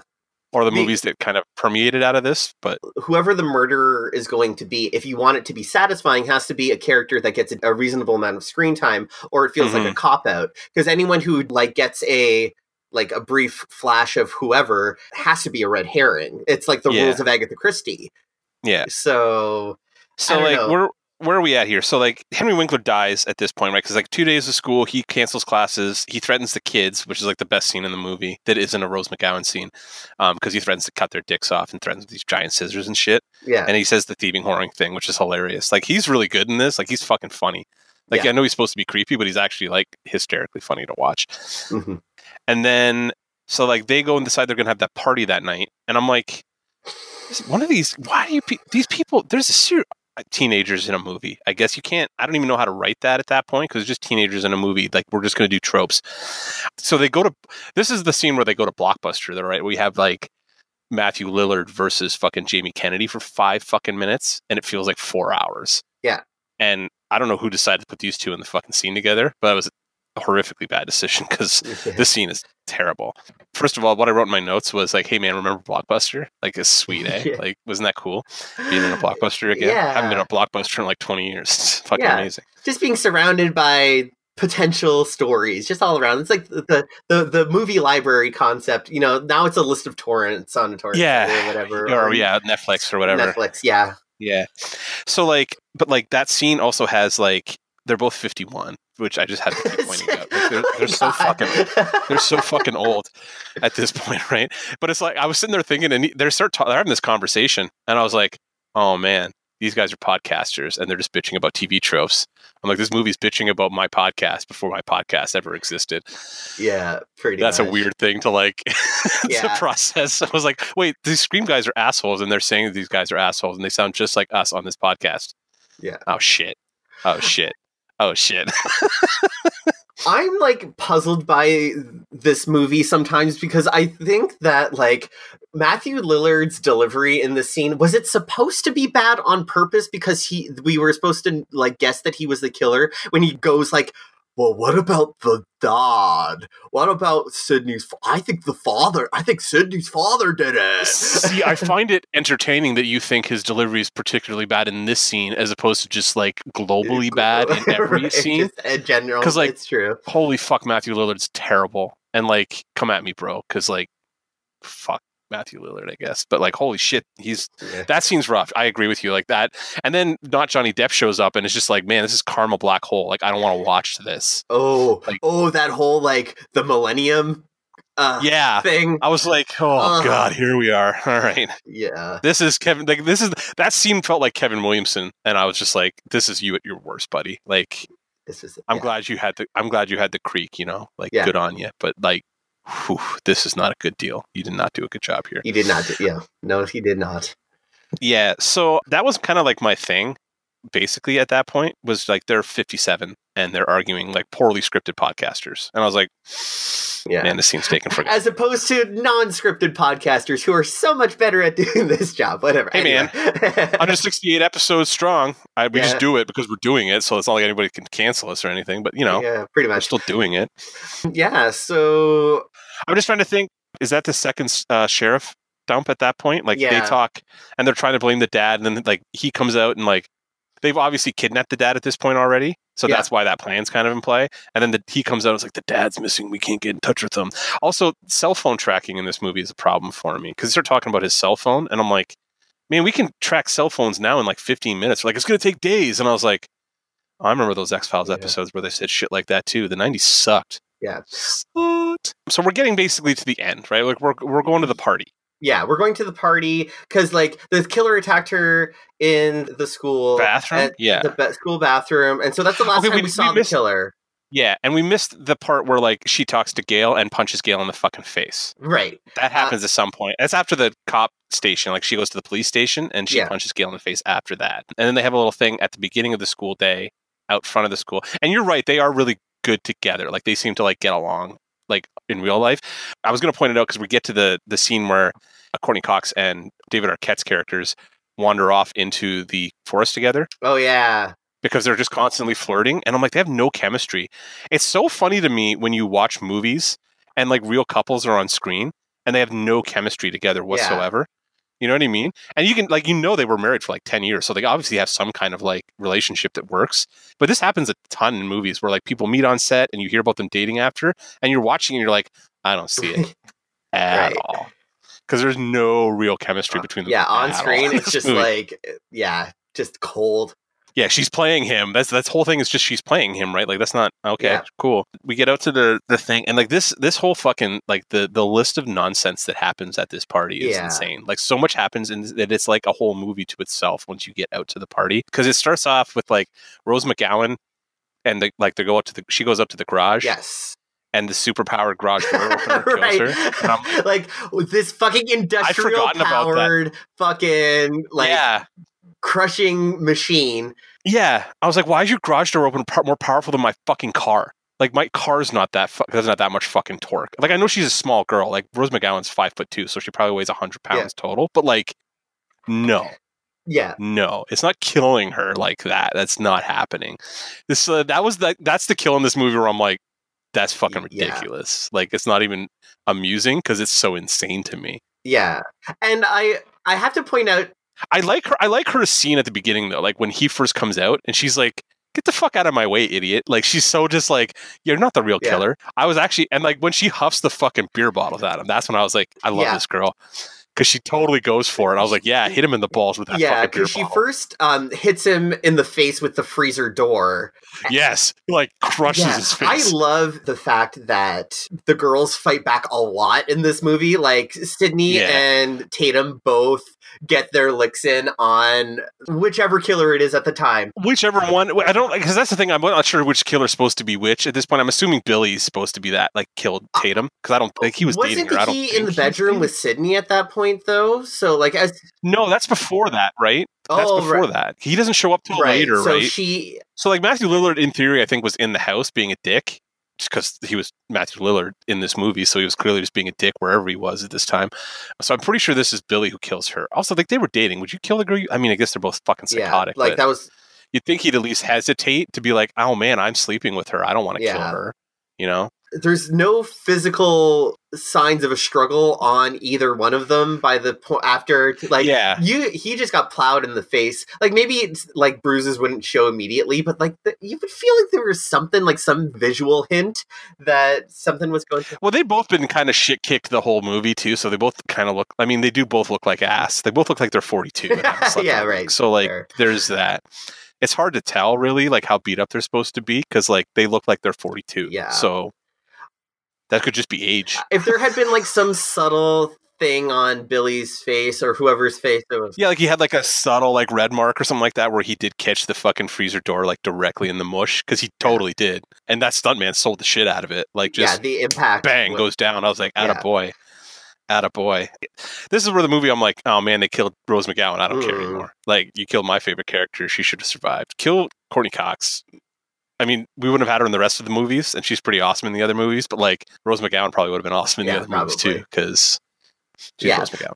So like, yeah, that kill, that's one of those kills that always takes me like right out of this movie, is the garage door one. Cause I'm like, that's Freddy Krueger nonsense at this point. Cause like the physics of that don't make any sense. Like even that little strip at the bottom wouldn't have supported her fucking weight. You know what I mean? Like that would have cracked with her wriggling around in there and stuff like that. Also, she's through from the shoulders up. She's through. Her hips aren't that fucking wide. So like she should have just been able to push herself through. I was like, get your shit together and start crawling, sweetheart. Yeah. Like, I mean, when she fell down, he probably could have just like run up and stabbed her. Like that would have been fine. The result was the same, but they wanted this sight gag, but it didn't make any sense on top of that, because like she would have had to slide back more to get her neck crushed the way that it was done. Yeah, it was weird because she's like at the waist at that point. I'm like, yes, I thought that thing's not breaking her spine. Like it's just not happening. There's no torque in something like that. Those things are 5 horsepowers. I have one at my house. Like it's not. Yeah. No, that's not happening. I can stop it with my bare hand. Like I can just hold it and it fucks it up. So a like full person. Yeah. Yeah. Yeah, like a full person, even like a Rose McGowan sized tiny person is probably is going to stop that thing from. Also, they're designed to stop if they feel any kind of resistance or extra weight. So, yeah, this is like the magic fucking garage door opener from hell, I guess. Like the garage door opener is actually the killer in this movie. I think. It was the door opener the whole time. Yeah. Well, it was like it's the demonic presence that is infecting the two boys or something like that. It lives in the garage door opener, and that's how it got fed in this movie. Was speaking Tatum, to our modern decadences and sensibilities, because having a garage door. Get out of your car and open your goddamn garage door yourself, you lazy fucking kids. North American, exactly. All right, sorry. We've been rabbing about that one for a long time. So basically, like, it's total calamity at this point. Johnny Depp shows up, or not Johnny Depp shows up, and finally Neve Campbell sleeps with him for some reason. I was like, why? Like, anybody else in this fucking place, like, just rando dude over there, just bone him. Like, if you just want to get your fuck on, don't fuck not Johnny Depp who's trying to kill you. Also, age inappropriate. He's got to be 15 years old at this point. But the scene where like she finally quote unquote gives in is just like going through the motion. Cringy. It's cringy. Like they've got the weird like after school special music playing in the background. It's like it's giving me weird vibes the entire time. Yeah, it's a weird vibe. We get this scene, which like immediately is just eye rolling, and then I believe the next scene is where we go over Jamie Kennedy's monologue about the rules of horror movies, which is probably now the most, besides the second most iconic scene in this movie. Yeah, after the introduction. So we go through these rules of the horror movie, and I think it's like pretty spot on and funny, but this is like the most meta commentary on horror movies. This started a genre almost, or like just a mentality about movies. So we've talked about TV tropes, right? This movie created TV tropes. Like that's why that website exists. Like our entire existence is because of this movie, I think. Basically, like this TV tropes was created on the back of this and Buffy. Definitely. Sure. Like we like just categorizing the rules of horror movies turned into categorizing like genre. Like there's rules for genre of every kind. There's rules for romance, there's rules for, but I don't like that didn't come into my consciousness until this movie happened when I was 11 I was 11 when this came out. Yeah, I was like 15 or 16. So yeah, it's about the same time. So either way, we're in the denouement now. And like, first of all, this denouement goes on. And then it goes on. And then it goes on a little longer. And then it keeps going. Yeah, the denouement lasts forever. And it's fucking like madcap Benny Hill shit too. Like it's craziness how much crap happens on this little like in this one house. And the funny part is like Tatum gets killed, nobody notices. Giant car fucking wreck outside, nobody notices. I'm like, what is going on in this neighborhood? Like I know they're all in the sticks and stuff and everybody's kind of left at certain points, but it's like nobody heard Rose McGowan screaming? Because, like, what the fuck? Anyway. The whole, like, night, the ending of, like, Sydney being alone in the house with the two killers is predicated on every single one of those other teenagers wanting to go see the corpse of their principal hanging from the football goalposts. Oh, that's right. I forgot about that because that's in a line of dialogue. You don't see any of it. They just say it because somebody calls. Yeah, and right? everyone except for Jamie Kennedy takes off. And so we're left with one movie geek and the killer. 2 serial killers. The news crew, Deputy Dewey, and so Sydney. The main cast is all there at the house. Yeah, they're still alive anyway. So like I actually listed it. This is crazy. Like it's just there's so much like madcap shit happens. So like they've kidnapped Sydney's dad. They murder Casey and Steve. They try and fail to murder Sydney. They kill Tatum. Have a party. What? All right, interesting. Yeah.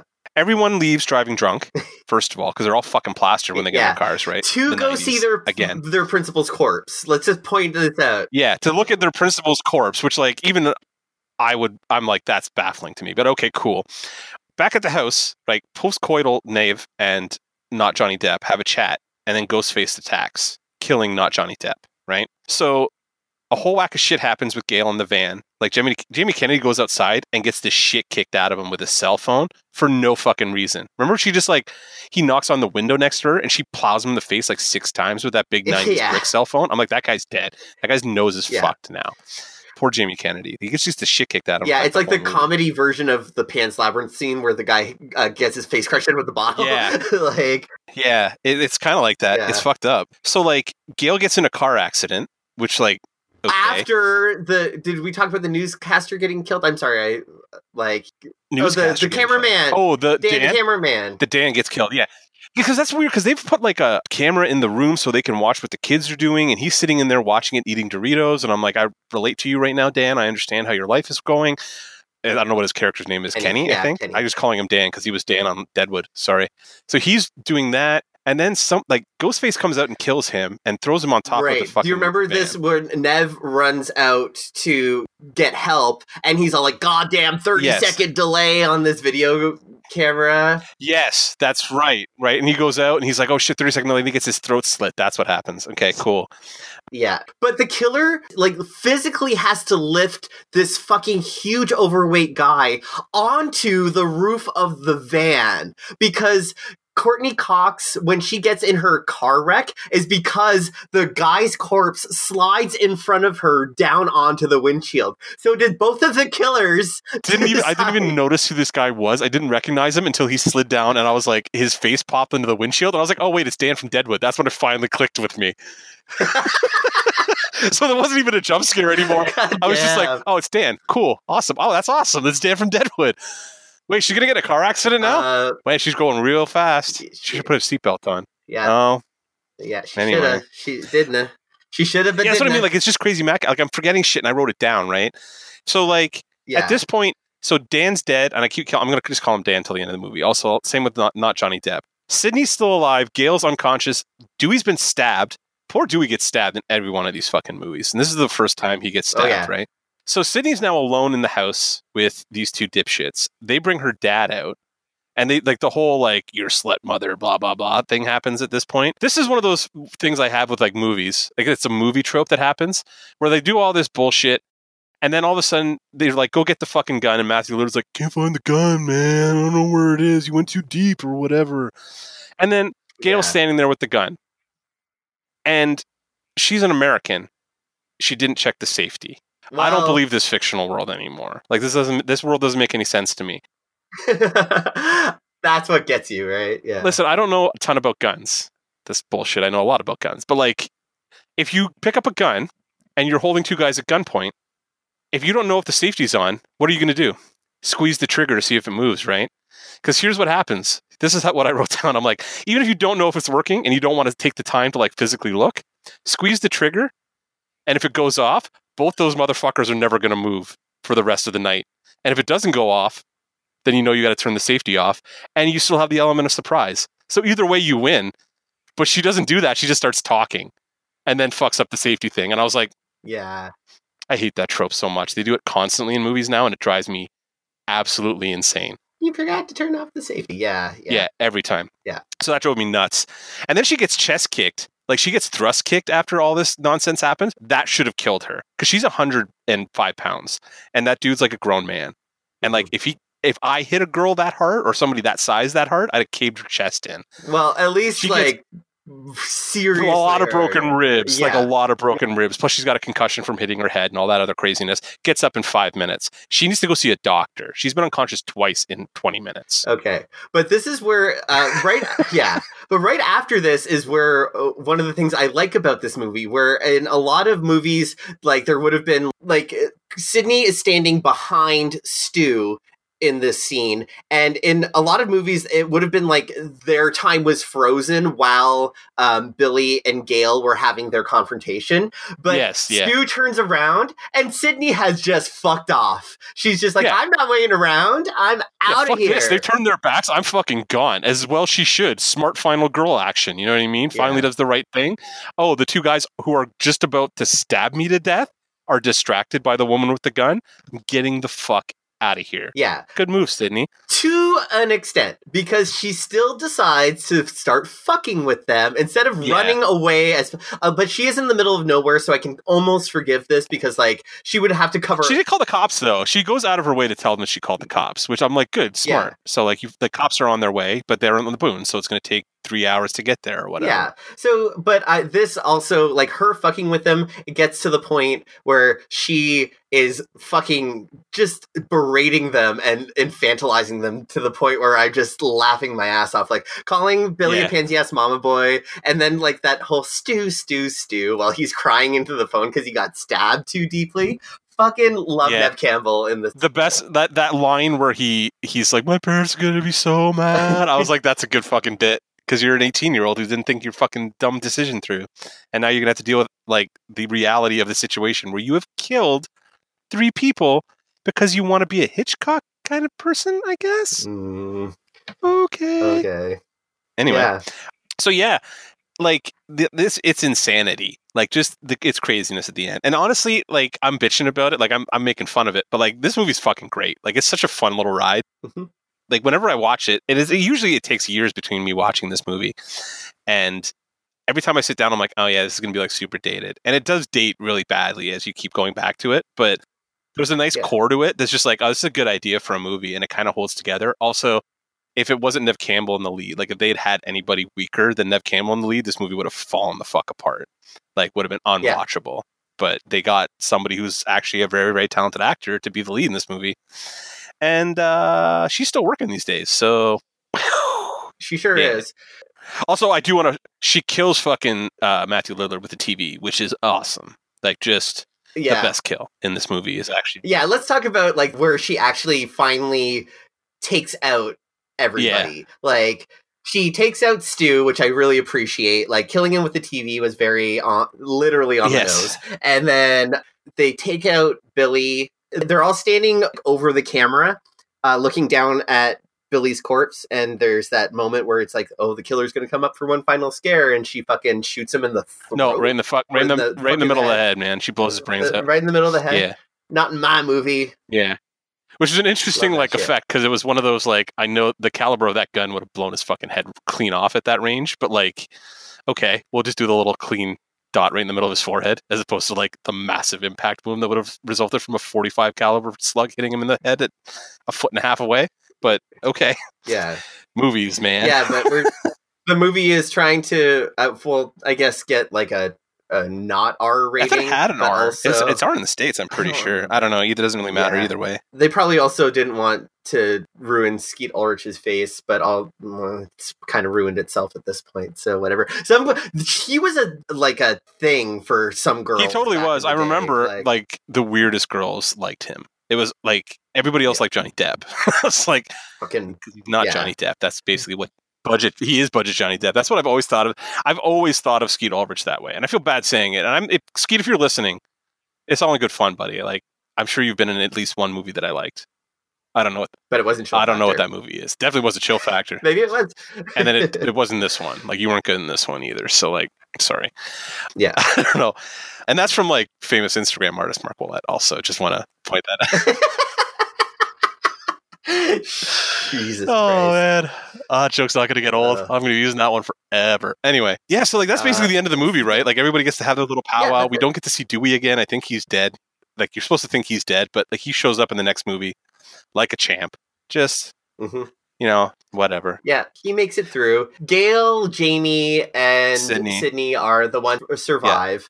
Are the Well, and the last, dad. I guess the dad's last ones. alive, right? Like he has. Yeah, the dad's Does he even have a alive. line of dialogue in this movie? I'm trying to remember. Like I think he says something at the beginning. Yes, not in, but at the end he does not. Yeah, I was gonna say like he doesn't have any lines at all, right? Like he falls out of the fucking closet, and that's like a line almost. Like he has an action, Yeah, and that's Yeah. it. Like he does nothing.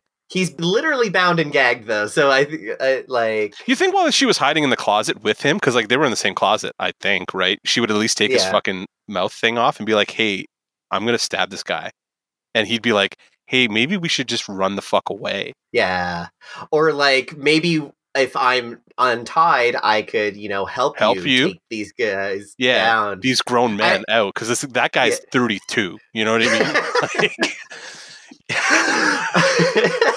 God damn it, Mark. What? Am I wrong? No, you're not wrong. But like, it would have removed the empowerment message of the final girl taking. I know that's why they did it, but it's funny to me that like, well, I'm just gonna leave my dad tied up in here, who's a grown man who could probably help me fight these two grown men, but I'm gonna do it on my own with unconscious Gail and stabbed Dewey. Oh, and Jamie Kennedy, who's like just getting the shit kicked out of him and shot, the poor prick. Like, fuck Jamie Kennedy, but like he got the shit kicked out of him at the end of this movie. So, and that's Scream, man. We watched all of Scream. It was fun though. I had a good time with it. It was. I still fucking love this movie. It's still like there's weirdness about it, but I still really enjoy watching it. Like I can throw it on, and it's kind of like in that comfort movie level because I saw it so many times growing up that it's predictable to me. But I like pointing out those moments that I enjoy, and like watching certain performances in this whole thing, like basically watching the very quotable Rose McGowan. Damn, Sydney, super bitch. It's a delightful movie to watch, even though it is like over the top gory and kind of it's smart and stupid at the same time. Yeah, which is what I like about it. Yeah, like I'm gonna watch it again. Like that's not like I'm bitching about it because I'm having a good time bitching about it, basically, because they all look like they're 42. It's craziness, but like I love it. It's a great movie in terms of like Halloween. Like, it's just one of those ones you throw on around this time of year because it's like a good slasher movie that you get a bunch of laughs. Like, it's the kind of movie you put on with a group of people and just bullshit while you're watching it, basically, right? Yeah. It's just that kind of movie. And I think it does that very well. Yeah, the movie's in on the joke with us. Like, there's something that where you're watching it, it's like, the people who made this obviously don't hate horror movies because it's fucking Wes Craven who made this movie. Yeah. Like, but they recognize the innate ridiculousness of it while still showing like, hey, we're making a solid film here with following the same rules that we are making fun of. There's a reason why this works, and we're showing you this in this meta kind of way. And that's the brilliance of this movie, I think. Yeah, I agree. Is that, it's like a genre enacting itself in like an Ouroboros eating its own tail kind of way. But like, absolutely. It's a great ride. Yeah, it's a fun ride, and like it's one of those Halloween classics. Yeah, like if you're doing a 30 Days of Horror, like you're gonna put Scream in there because like why wouldn't you, right? First of all, everybody's like super pretty, and like it's fun, and there's some pretty good like jumpy gore in here. Like there's good jump scares and there's good like kind of gore scenes in here. Like there's some nasty effects where people are gutted and stuff like that. I'm like it's a good little horror movie. Yeah, yeah. And considering Kevin Williamson shopped this movie around a long time, this script, like a long time before it got made. You think he would have refined it a little bit more then? Ouch. But yeah, again, he certainly did think that kids spoke a certain way, and he had an entire series after this where it was very much that. It was basically like one of those things like with Dawson's Creek where like I made fun of it incessantly and I never watched a whole episode of it. It's the same with Friends. There's a bunch of 90s shows that are like super 90s that like I just didn't watch, that now you're like, wait, you're like 90s guy, how did you not watch that? I'm like, no, I had taste back then too. Like I still like good things. Yeah. So like I'm not watching fucking Party of Five or whatever. Well, actually I watched Party of Five because Neve Campbell and Jennifer Love Hewitt were in it and I just wanted to watch them. Yeah. To be fair, like Dawson's Creek did launch the career of Michelle Williams, so we got that out of it. It also launched the career of Katie Holmes. So, like, yeah. Okay, so fair enough. Both related to Batman movies in different ways. She was with Heath. She was with Heath, yes, that's true. Or for a while. And then not at the end. And then Katie Holmes was not in that movie. Yeah. Which we will talk about. We will talk about soon, because we are going to do that series very soon. I would be remiss, because James Van Der Beek in Don't Trust the Bitch in Apartment 23 was fucking brilliant. So, like, I can't fault him for that. Best role he ever had was in Jay and Silent Bob Reboot. He plays Jay. Like, he plays fake Jay in Jay and Silent Bob Reboot. Jay. Yeah. And I think he's in... Actually, you know what? That's next week, Wednesday, I think Jay and Bob Reboot comes out. Yeah, so I'm excited. Yeah. That's pretty exciting. Yeah. Actually, you know what's funny? Kevin Smith, Jay and Silent Bob are in Scream 3 as Jay and Silent Bob, like, in universe. Oh, yeah! So technically, these movies are in the View Askew universe, I think.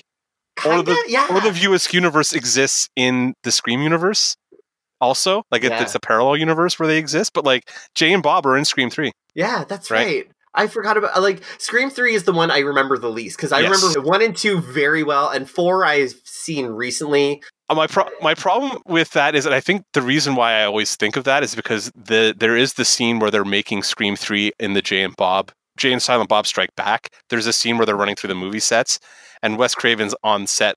I think that might be the dude who's directing Good Will Hunting 2 or Hunting Season or whatever the fuck. Gus Van Sant is sitting there counting his money. Yeah. But Wes Craven's also there, like, directing Shannon Doherty. And she's like, a fucking monkey. And it's like from the Jay and Bob. That's what I think of Scream 3 was like the bit in Jay and Silent Bob Strikes Back. Right. Not actually Scream 3, right? So I should watch that one again because it's been a long time. And it'd be fun to just be like, oh, look, Kev hasn't lost the weight yet. Like, he's still like mid-90s Kev. So good times. Yeah, because Scream 3, I really don't... I think the killer ended up being her half-brother or something like that. Oh, yeah, they get real weird after this one. Like, the killers are all kinds of people. Plus, like, so they mention a guy who killed their mother who's, like, in jail, and they think it's illegitimate, right? Like, it's not...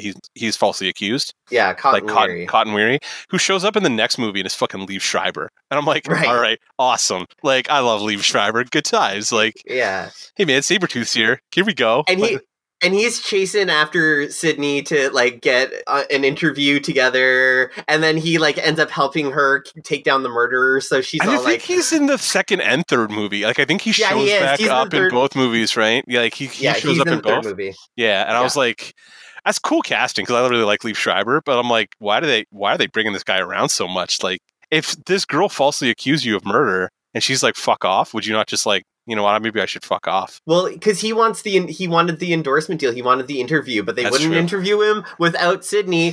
So the only reason that he saves her life at the end of Scream 2 is because she agrees to do the fucking interview. That's right. I gotta watch that movie. Like I said, man, I gotta watch this movie again. It's been a long time. Yeah. And then they kill Laurie from Roseanne, who is Billy's mother. Spoiler alert. That's right. It's Jackie from Roseanne.